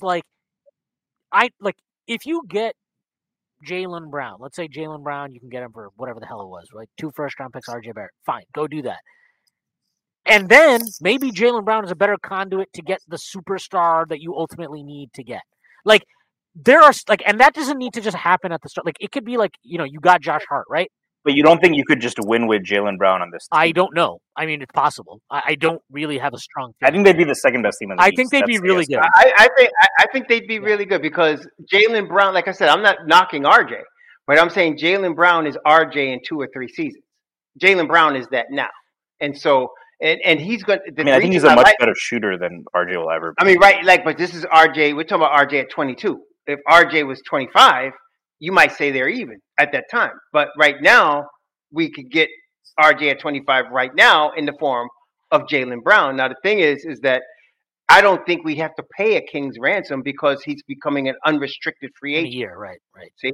Yeah, so they would have, in order to not get nothing for him, it's not like they got to take anything, but you got to give them an offer, but it's not going to be like, I got to clean my cupboards offer to get this guy. Yeah, it's not going to be like it's just like, and I hope you're right, because like, it's just been so weird to me to see how the league has moved in the last 3 or 4 years, where now it's like literally any time one of these guys moves, it feels like it's everything. It's everything.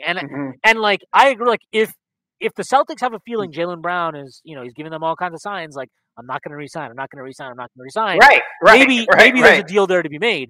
But I mean, do you think he could even get to the point where he walks for nothing? I think it's possible. They wouldn't do that. I don't think who is it? Brad Stevens in the front office? He gets fired. He'd have to make a move before that. He definitely. Yeah, it's like if they. But even that would be at a discount, and maybe that would be a team like Toronto rented Kawhi, and he walked for nothing, and Toronto was like, right. So okay. That's kind of where I'm at with it. Where it's like, if you told me we can get him for a Kawhi price, then yeah, you should definitely do that trade. But like the recent NBA history, that value for stars has been so fleeting. Is massive inflated. Yeah. Do you think it's due for correction? I think so. Especially when you have guys in their last, because a lot of the trades have been guys with multiple years left in their contract. Donovan Mitchell had 3 years left. Yeah, that's what I'm saying. It's this different scenario when you got an expiring deal. They're not going to get a king's ransom for him. So it's got to be. They're going to be something more reasonable. It just always depends to me because like we might, and I agree with you. Like it shouldn't cost a king's ransom, but all it takes is one team, right? It's all like the Pelicans are sitting there. They are on the edge of the plan. We'll see whether they make the actual playoffs or whatever it is. They've got all these picks still, right? Like they have all the stuff. There's kind of probably some desire to push ahead and compete, especially with the shape of the Western Conference. Right? The Western Conference is not like it's not some murderer's row right now. Yeah, but he'd have to agree to re-sign. But if you're them, maybe you look at that and you're like, well, we just believe that if we pay the price to get this guy and whatever, he'll stay. And like Orlando is a team that I think is interesting for not just for Jaylen Brown, but a lot of players because it's like I mean they're going to be good, but they need a couple more seasons. But if I'm Jaylen Brown, I don't want to step backwards. I want to step into a situation where I'm the final piece. And I guess it just depends because to me, when I read some of the stuff he said, it feels like he thinks he can be the man somewhere. Maybe I'm misinterpreting the things he said, but it feels like he thinks. Is that why you think he wants to leave? I mean, I really don't understand. I don't understand what is it. There is something there that he is not liking Boston for some reason. I agree. Yeah, and they have a history of not treating their players well. They have organizational turmoil. They apparently have.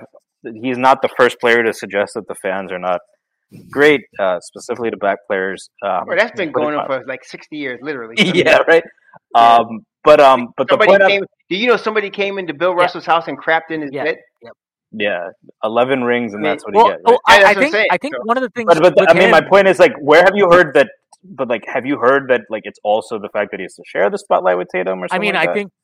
I don't know. That's weird, isn't it? I think one of the things he did not like that he was in those Kevin Durant trade rumors.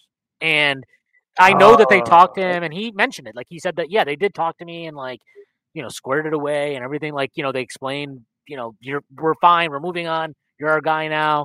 And they squashed up at this trade deadline when Kevin Durant was again on the trade market. Apparently they went to him and they're like, you're not going anywhere. We're not trading you. Like you're a guy, but there are some hurt feelings there. And, I think that's part of it. I don't know if he I don't know if he wants to be the guy or not. But if you he's just said so much stuff recently where you're like, well, you're not happy. You're not 100% happy. I mean, right. He's not happy. There's something there where. So all we can do is speculate. But I don't know, and it's not just Jaylen Brown. If I'm Boston, and you're going to give me a RJ Barrett, my new starting 2 guard, and Obi Toppin, my new starting 4, to pair with Jason Tatum and Marcus Smart, that's not a bad situation. Especially if you can give me a couple of picks with it. I wouldn't be crying. If you know he's leaving. Yeah, if you know he's leaving anyway and he's not happy and you're getting that, I wouldn't be. That's not a bad situation. I think what I'm really asking here is this, right? Like, I think this is the best constructed Knicks team I've seen. It's a better constructed Knicks team than 2012. It's the best constructed Knicks. Yeah. So it's not just the talent, it's how well they fit together. And my question is this, like, how far can you get with that if you don't have, and like, should we lean it? Because I think like my answer is like, I really have, like, I am a fan. I like these players. I want to see Emmanuel quickly retire a Nick. I want to see Grimes retire a Nick. I want to see RJ Barrett retire a Nick. I want to see Mitch retire a Nick. How far can you get using this baseline? Can you turn that into a championship team? That's kind of what I'm trying to. That's the main question in my mind right now. Beyond, can we beat the Cavs? Well, how long are you willing to wait? That's the question. Because it's like, yeah. I think you gotta wait. But then you're asking, can quickly dependent turn into a star, or Barrett to turn into a star? I think it's worth asking about Grimes too. Actually, at this point, I think Grimes can. I'm really high on Grimes. I think he can. So that would be the other thing. Or you're saying that even if these guys remain role players and we just add more Josh Harts to the mix, we can do that. Those are the two paths to like a not. Well, you're kind of limited when you say adding Josh Hart. There's only 9 positions in his rotation, so you're limited. But I think Grimes has the potential to turn into an all-star, and I'm really looking at RJ by faith and believing that he could get better. But I think quickly you have to believe RJ is not like this season to me is like hopefully not indicative. It's one of those guys have seasons like this. Like I know it sucks in the moment, and honestly, in the moment when I talk about it like this, I feel like I think about it. And I'm like, am I just coping? Am I coping with this right now? Because I'm like, I don't think this is indicative of what he actually is. It's a concerning season, no doubt about it. But like I tend to agree with you. But yeah, like I think Grimes. We mentioned this. We talked about this like probably during the All-Star break, where one of the things I mentioned was like, last year in 2020, 2021, or sorry, 2021, 2022, one of the bright spots after the All-Star break was quickly taking what I thought was like a very clear leap. I was like, this is not just a hot streak. This looks like a guy who is taking a step in his career. And what I was saying was that like Grimes is at a very interesting point where he had struggled a little bit. He had been going through some shit. He wasn't playing at the level he was when he first got inserted in the rotation. He was kind of hesitant to pull the trigger on shots at times. He wasn't getting a lot of shots up and all kinds of things. But I was like, he's at a point where like this is a point where you often see young players take a step. End of the second year of their career, they're kind of acclimated to the league now. And I think like what we're seeing over every time Grimes shoots now, by the way, and he's going in, right? He's not open. Like that's how I feel. But it's like it's going in. Mostly been and it's like, but I think this last 5-6 games, it's not just that he's shooting well. You're seeing him play with way more confidence off the bounce. Like he is like there was, who was it we were playing? Might have been. It was Miami when they so like Grimes has become the guy that teams often hide their worst defender on. And so they were hiding Duncan Robinson on him. It's like Bullock in right. And so he was getting Duncan Robinson was hiding on him in the third quarter at one point. And at one point, Grimes was just like he caught a pass off of like a kick out, and it wasn't like the defense was scrambling. Like Robinson was right there, and he kind of was like thinking about swinging it, and then he was like, "Fuck this!" Like Duncan Robinson, like I'm gonna take this guy, and he drove by him and he drew a foul and he got to the free throw line. But my point is like that play right there is a play he was not making a month ago. And you're seeing more and more of those little plays, those little instances of him having the confidence. Like, I don't mind some of the bullshit heat check threes he takes because it's like you need to ultimately become to become a star. You got to do that. You've got to have the confidence to just take that shit and live with it. You got to have the balls to throw that up, man, and he does. So, but you know what though? He's awesome. He's only in his second year. He's only 22. Man. I mean, damn. I'm high on him, man. I think he's going to be. I think this front office is drafted like unbelievably well. Well, and Walt Perrin was the most important part of that Leon Rose did in that front office, hiring Walt Perrin, which built Utah. But and I mean, if you, I would imagine Perrin, because he's a scouting guy, wasn't involved in the trade discussion for the summer. I mean, he probably had to sign off on Brunson and Hartenstein from a scouting standpoint, but. The guy that I think Schwinn, you said this, or maybe I'm misquoting, but I think it had been said that Jalen Williams was high on their priority list. I know if they had taken him, he would have liked him. I don't know what that means. I don't know if that means like there was some huge battle on draft night where Walt Perrin's like, no, we can't. No, but it stands to reason that if they stayed there, like there's a good chance he would have been the pick. Which I don't know that would have. I'm also saying that, like, based on how they behaved this year and how much would Jalen Williams start here over Grimes? I think Jalen Williams probably has a higher ceiling. Jalen Williams would be a rookie, right? He's a rookie, and like Grimes is better at the things they need. Thibodeau's your coach, right? Yeah. No, seriously, you really think he would play? No, I think he might play. Well, Grimes fit as a rookie. Grimes also fits better. Grimes also has the skill set to fit in, right? So Williams is a creator where you have Brunson. No, Williams would have been awesome, but he wouldn't play that much. He'd probably play like 12 minutes. He'd get the deuce minute. Yeah, he would play the deuce role. Yeah. Jinx, right? Yeah. But I guess that is what also gives me the hesitation. So, like, I am with you. I do not want these all-in-one starts. Even the Bam trade, which I think on a value standpoint was a win for the Knicks. I wouldn't that bothered my stomach. I didn't even like it. I was like, no. I think that's partly for me. That was because the fit with Randall, but it's also like I would like to see like what can this team do? Like can they, because they've improved so much.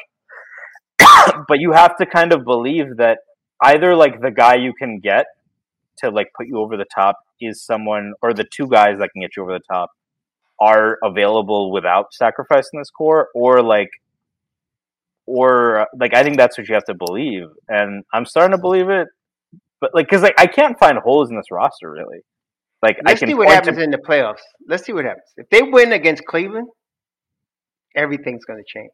If they beat Cleveland, I mean, they have to play Milwaukee, which is a shitty fucking matchup. Yeah, they'll probably lose there. But I'm saying if they beat Cleveland, yeah, I'm telling you right now, everything's going to change. And I think to your point, like, so if they beat Cleveland, right, and let's say like I think they would get beat by pretty badly by Milwaukee. Let's say that's a 5-game gentleman sweep, right?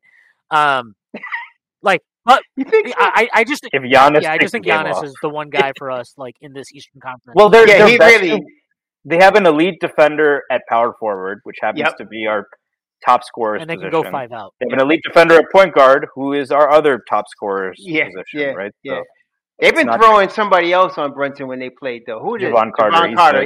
He's like their Deuce, but he's what I want Deuce to be. He's from West Virginia. He's from West Virginia. It's the same, the Bob Huggins archetype.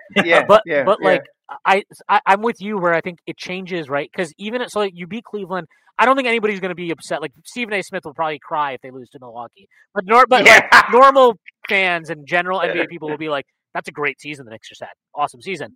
But and this is they would say that, by the way, if we lose to Cleveland. I think any sane person would say that. Like Cleveland, everyone says they're a good matchup. They're like they've been top 4 in net rating for a long time. Like they're a great team. Like, but I think if we beat them, quickly resigns quickly. And I we get. But I think what happens, right, if you beat them and then you lose to Milwaukee is like, and this is the hardest part I think of being an executive is like, okay,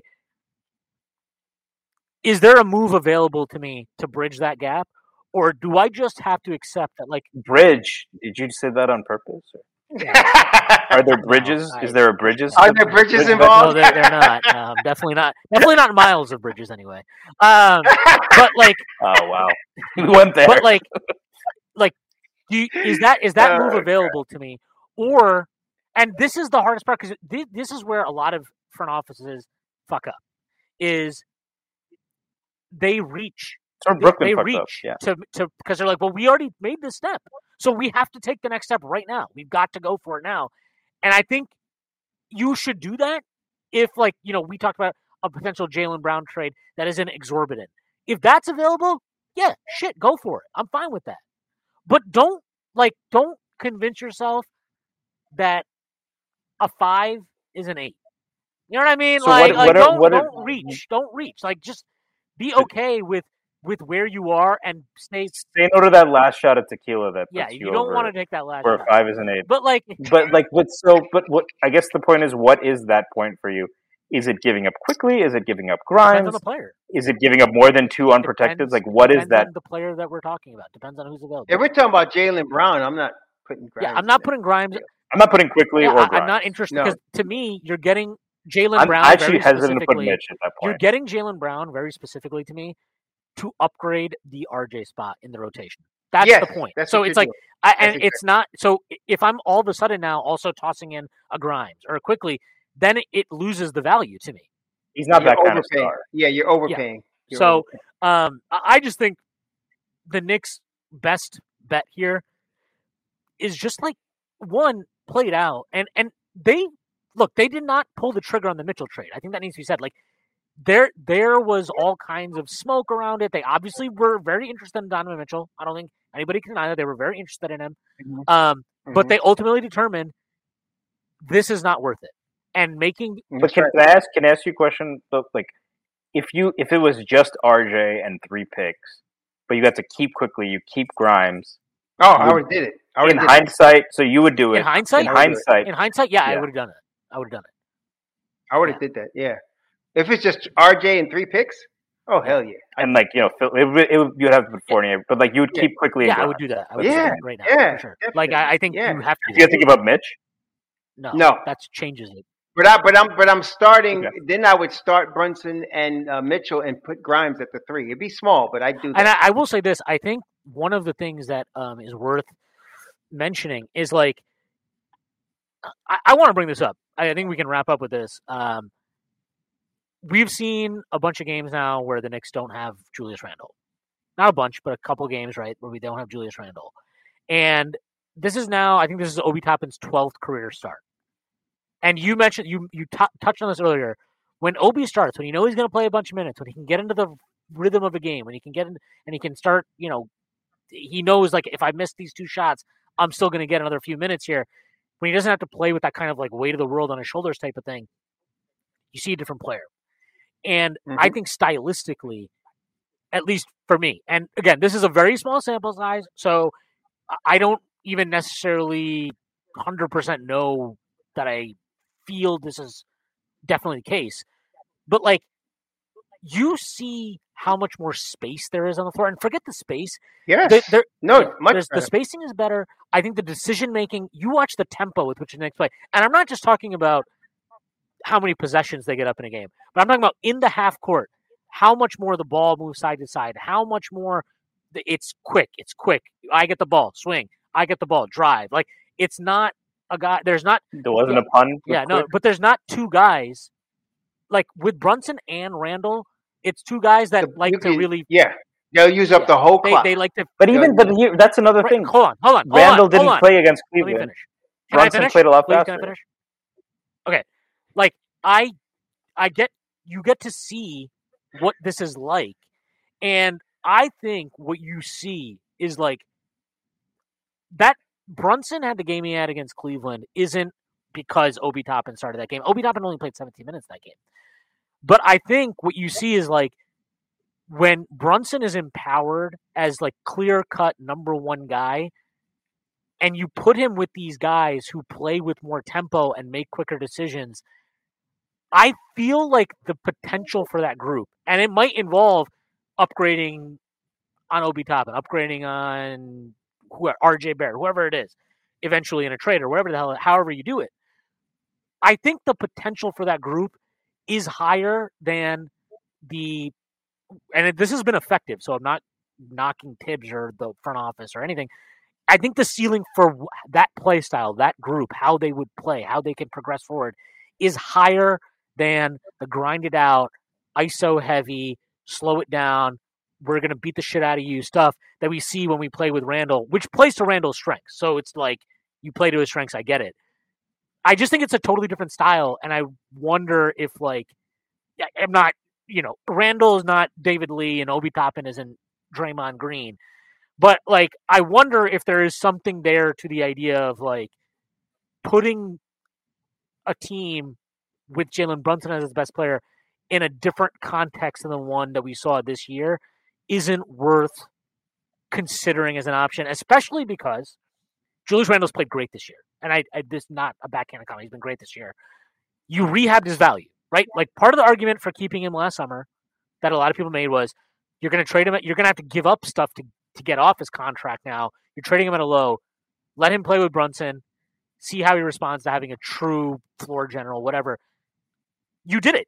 He was an all-star, a deserved all-star this year. He might make an all-NBA team this year, which would be deserved as well. His value has rehabbed. You did it. You did the hard part. Now the hardest part is, like, do you consider trading him for plus value, which may be available to you? And if so, like, do you like, and you would only do that if you really believe that this addition, like this, a different roster construction, I guess, a different style of play could unlock a higher upside of your team. And I don't know. Like, I just think it's an interesting thing to consider. Well, let me ask you, do you think Boston would do him for Brown straight up? If they think Brown's going to leave, I think you have to consider that at least, right? Especially if Julius is all NBA again this year? I think you have to consider it because, one, Julius is locked in, which is nice for them, right? They don't have to worry about, he's going to leave in 2 years, 3 years, whatever. The other part, too, is, like, the 4 is their most problematic position because Al Horford, who is shooting the shit out of the ball this year, he's like 36, 37. I think the defensive drop-off with him has been noticeable to me when I've watched him this year. Grant Williams, bless his soul, not sure he's the one. And, like, that's a problem spot. Randall's 28. He signed up until 31, 32, so you're basically locking in his prime years here. It's definitely worth considering. And, like, a straight-up scenario, it's not an atrocious idea, especially if you think Brown is going to leave. I think it's – and for the Knicks, like, I'm sorry, but when I see these, like, more mobile units around Brunson, I just get, like, to me, that's just a more – I think there's more upside there than – You're saying he gets unlocked, right? Yeah, and it's not just him. Like, I feel like I think you bring a lot of things to the table, like defensively especially. I like the flexibility they have with these smaller, and not just smaller, fuck smaller, that's the worst way to describe it, but more mobile, active defenders around Brunson. I really think they benefit from it. And even if their defensive rating stays the same, they're so much more versatile in what they can do defensively. Like, the level they were trapping at against Cleveland, I've not seen that from the Knicks ever under Tibbs. Like, the Knicks play like a very, this is what we do, and we do this all the fucking time. That was totally different. That was like, we're going to trap Garland and Mitchell at the top of the key, and then we're going to let you go 4v3, but we're going to bet we can keep making those rotations and bother you, and you have to make 3, 4, 5 plays before you get a clean shot off. And, like, I don't know. I just see that stuff, and that's exciting to me. And it's like, it's not really a knock on Randall. I just think players impact how you have to deploy your talent. And Randall is, for better or worse, like, he takes a lot of the oxygen in the room, right? Like, he is the center of the universe at times when he is on the floor for the Knicks. And so you have to cater to him. That's part of us. Every star gets catered to a certain degree. And I just think, like, I don't know. Like, it's hard for me to shake that feeling. And this is an inherent bias as somebody who, like, was very much like, get rid of Randall last summer. Like, I move on. I don't like this. So maybe that crops up as soon as I see, like, Obi Toppin have 2 good games. I'm like, well, what if we just go back to that? And I don't know, but, like, I just think it's worth considering. I really do. I mean, we'll see. If the Celtics don't get to the Eastern Conference Finals this year, it's going to be a disappointment. Oh yeah, it really, since they were in the finals last year and they got the same team. So it could be if they lose in the second round that you're going to see some movement because, I think we all agree, Brown does not appear happy for sure. And so if that is going to be worse, he's going to play out next season and he's going to leave and walk for nothing. So they're smart. I think Brad Stevens is smart. He's going to make a move and see what they can get for him. Julius Randle, with all of his stuff, like you said, for all the reasons you said, he would fit there perfectly. He would fit there, and Brown would fit with us perfectly. Of course, we have to do something with RJ. I don't know what they do, but you put Brown there, and then you give Obi the other side, we'd be in good shape. I think RJ looks pretty good at the 4. Small ball. It opens up. It just. But again, mobile, and he's just. I mean, I wonder if he would rebound better at the 4 too, because, like, I think when your role is a little bit more defined in that perspective, I think he hasn't been as great a rebounder. Well, I think at the 3, like, one thing that's been criticized is that his rebounding hasn't been as great as you would hope. But you're tasked with a lot of responsibility on the perimeter. So if he was in that position as the 4, there were times against Cleveland it didn't work out well. But I wonder if he would be, with kind of more of a focused, I don't want to say limited, but a focused responsibility. I think he's like, I don't think he's like I think when he boxes out, his technique is good. I think he's strong enough to box out. I think that could work. Yeah. I mean, it's right, that's possible. That is it's possible. Just, it'll always intrigue me because we've never really seen it. And I'm open to just people being like, you're an idiot. Why would you do that? But, I can't deny that, like, it's not so much a Randall thing as more of just, like, a play style thing. It's a spacing thing too. Yeah. Here's where I would push back. It's not so much that it's a crazy idea because Randall's that good. It's more that we have seen Randall play with a fast pace. We saw it for it was a month or 2 last year. So here's the 2 things. The one thing is, I think Randall's capable of playing like that. And if he comes back healthy against Cleveland, I absolutely think the way that worked, like how much of a game changer it is to get Brunson matched up onto Donovan Mitchell. Oh my God! By the way, that or was to get embarrassing. Like he straight up, but a lot of he flambéed Donovan Mitchell. That was it was insane. almost like we'd seen it. It was almost like we'd seen it before, like last year, before before Mark Cuban decided to buy Twitter Blue. The point is like getting, or even when forget Donovan Mitchell, like if Brunson is downhill and he's at if Brunson gets to the free throw line and there's no one like on his grill, you've lost the possession. That's like where I'm at, and so and that's the thing. Like early in the season, we were like, well, they play ISO because of Brunson and Randall. And to your point, I think that without Randall, it's like, no, Brunson likes to push. And maybe it's true with Randall without Brunson, but the thing is, I've seen Randall play with a fast pace, and I think he's not the same type of. He's not going to get the alley oops that Obi does, but he's capable of that. I don't think that's an issue. You might have to sub him a little bit more, but that's fine. What was interesting to me is that like after that hectic herky-jerk pace of the Cleveland game, the first half, Brunson, I'm sure you didn't watch the game, but like Brunson was just short on. He airballed a floater from 8 feet. Yeah, he was missing a lot of chippies. He was missing chippies. Like he had a wide open three that he just hasn't missed this year. Like the Washington just decided not to guard him. He was not even close. It was way short. So I do wonder how sustainable that is for him. So those would be the two things I would bring up. But I think like what's really interesting is can you get Randall to play that play style? And it doesn't have to be. I don't think it doesn't have to be all the time. I'll tell you why, because I don't think his processing speed is good enough. Like the difference between him and Obi is he's not going to be the individual shot creating talent that Randall is, but he just everything is quick, everything is fast, and that is I think that I've talked. I can't believe I talked for like 20 fucking minutes and I couldn't come up with this until now. But like that is very specifically what I wonder. Like I think that.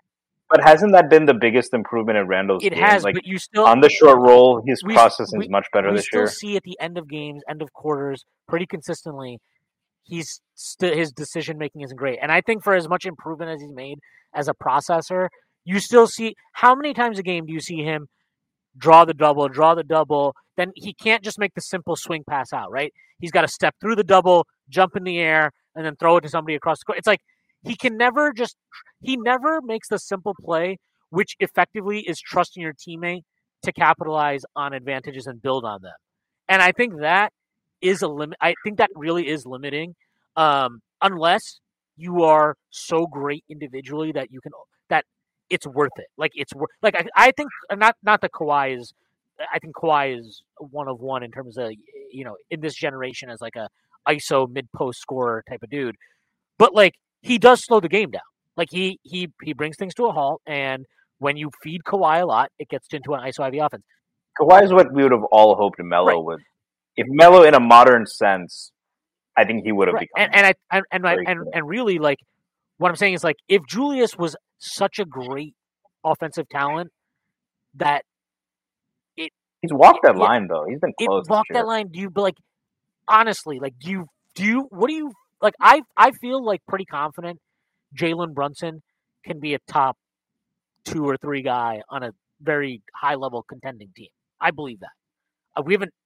I think if you have the right team, I still have a lot of reservations about Julius, and I won't stop having those reservations until I see him in the playoffs, and it doesn't look like it did.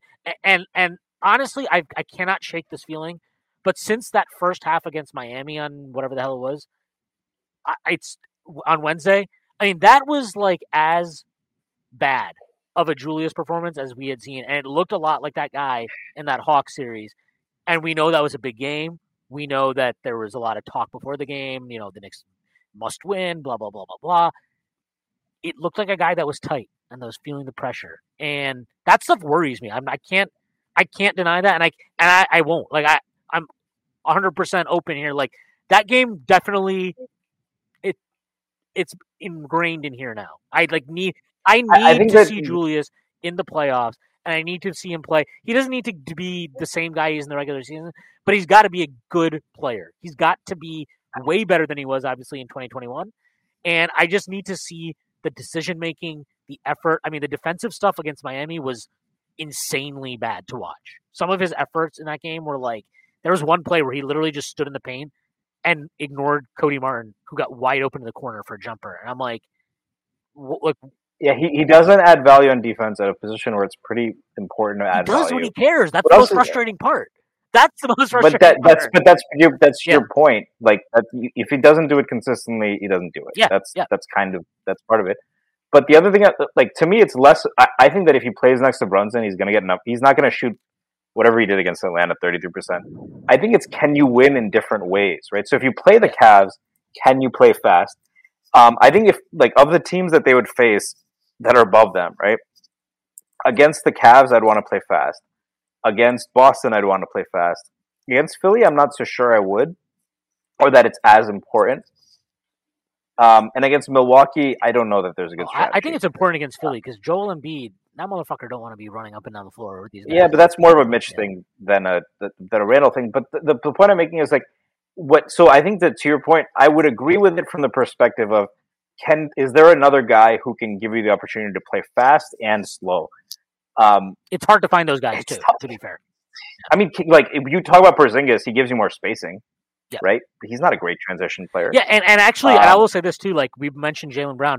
Jaylen Brown isn't exactly a great processor either. So, like, if the argument I'm making, right, is that, like, I think, going for a better high or a more high level processor in that spot that Randall is in, it would be wrong for me to say that and then suggest also that Jaylen Brown is the answer. Brown is a way better consistent effort on defense, which we don't get. I agree, and and he opens up the floor in a way that's very, like, I know Randall's shooting a high volume from three and it's effective. He's been good this year, but, like, I still don't. The spacing is just different. Like, I don't care. Yeah. It's just totally different when you have these smaller looks. Even though, like we know Josh Hart, that guy. If I had $1 for every time he decided not to take a wide open three, I'd be a very rich man.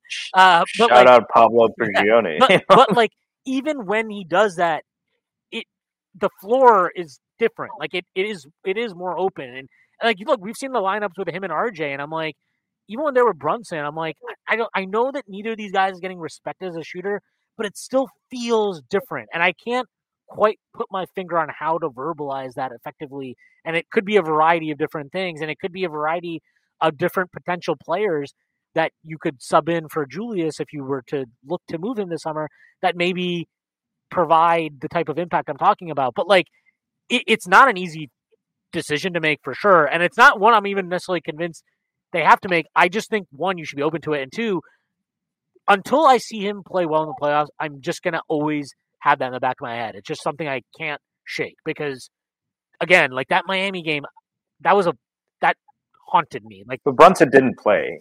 No, Brunson played the Miami game. He didn't play down the stretch.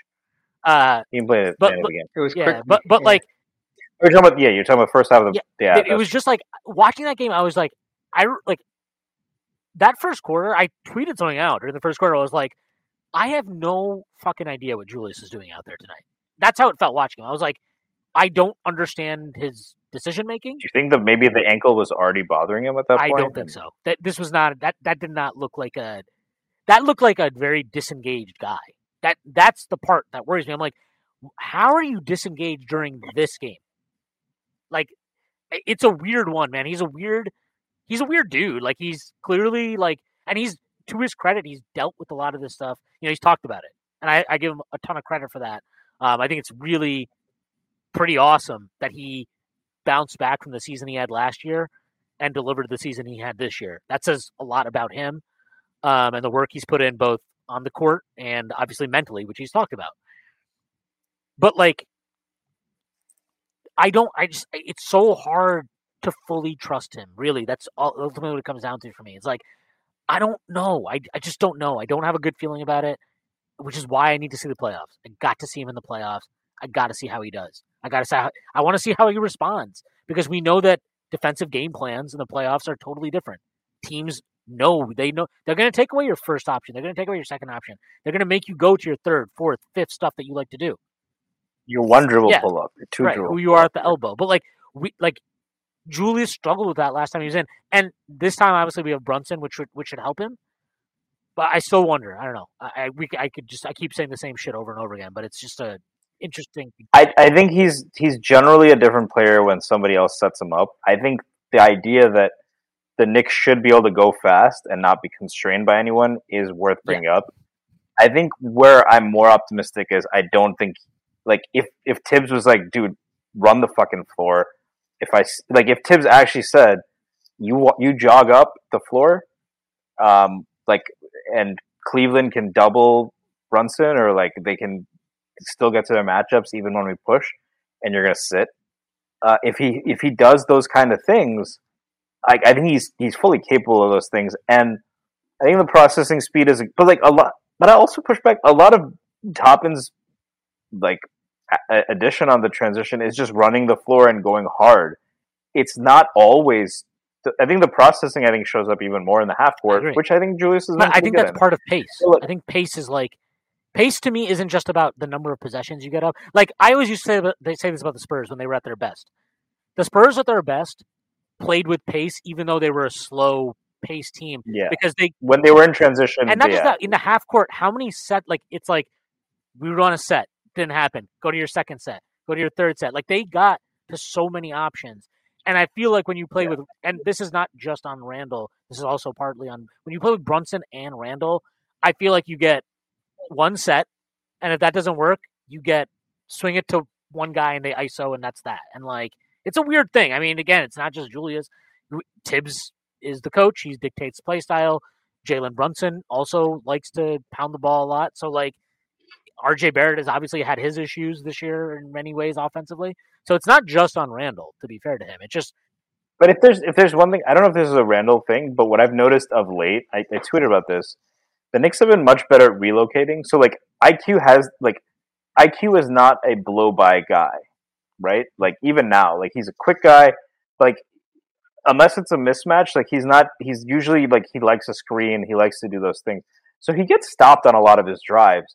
And I've seen a lot more of those end with RJ lifting or Grimes lifting or Hart lifting and giving an outlet that isn't just it used to be early in the season or even last season especially, he'd get stopped and he'd have to throw a looping pass close to the half court. Now those are turning into threes because you can point to all of those and you'd be like, oh, the defender fell asleep. But the defender fell asleep because there's 10 eyes on Quickly. There's 10 eyes on Brunson. I don't know if this is related to Randall, but I'm seeing a lot more relocation and lifting and guys taking advantage of the fact that even if it's a momentary distraction from their guy, and I think to your point, that's part of pace in the half court. That's part of the fact that when one action doesn't work, there isn't this lag to the next action. It's just that next action flows immediately into another one because somebody else took advantage of an opening. And I don't know, maybe that is Randall related. Yeah. I'm not sure where Raw Hebrew went, but I guess this is probably a good place to end it anyways. Stacy, let the people know where they can find you and plug anything you'd like to plug. Stacy Patton 89. I'll plug all the good work at Strickland and Draft Strickland. Awesome, man. This was fun. I will plug all the work at the Strickland draft stuff. I know. I think you said that you were going to be on a draft Strickland coming up soon, if I remember correctly. No, that one. Okay, so I have not listened to that yet, but check that out. I'm sure it's very good. And I know Prez did one with Chris last week that I also haven't checked out, but apparently that was really good too. So definitely check out the draft stuff. I know it looks like the Knicks may not have a pick because our Dallas Mavericks are continuing to flounder. But there's still a lot of great content going out there. Obviously, very happy the Knicks made the playoffs. Look out for all of our preview stuff on there.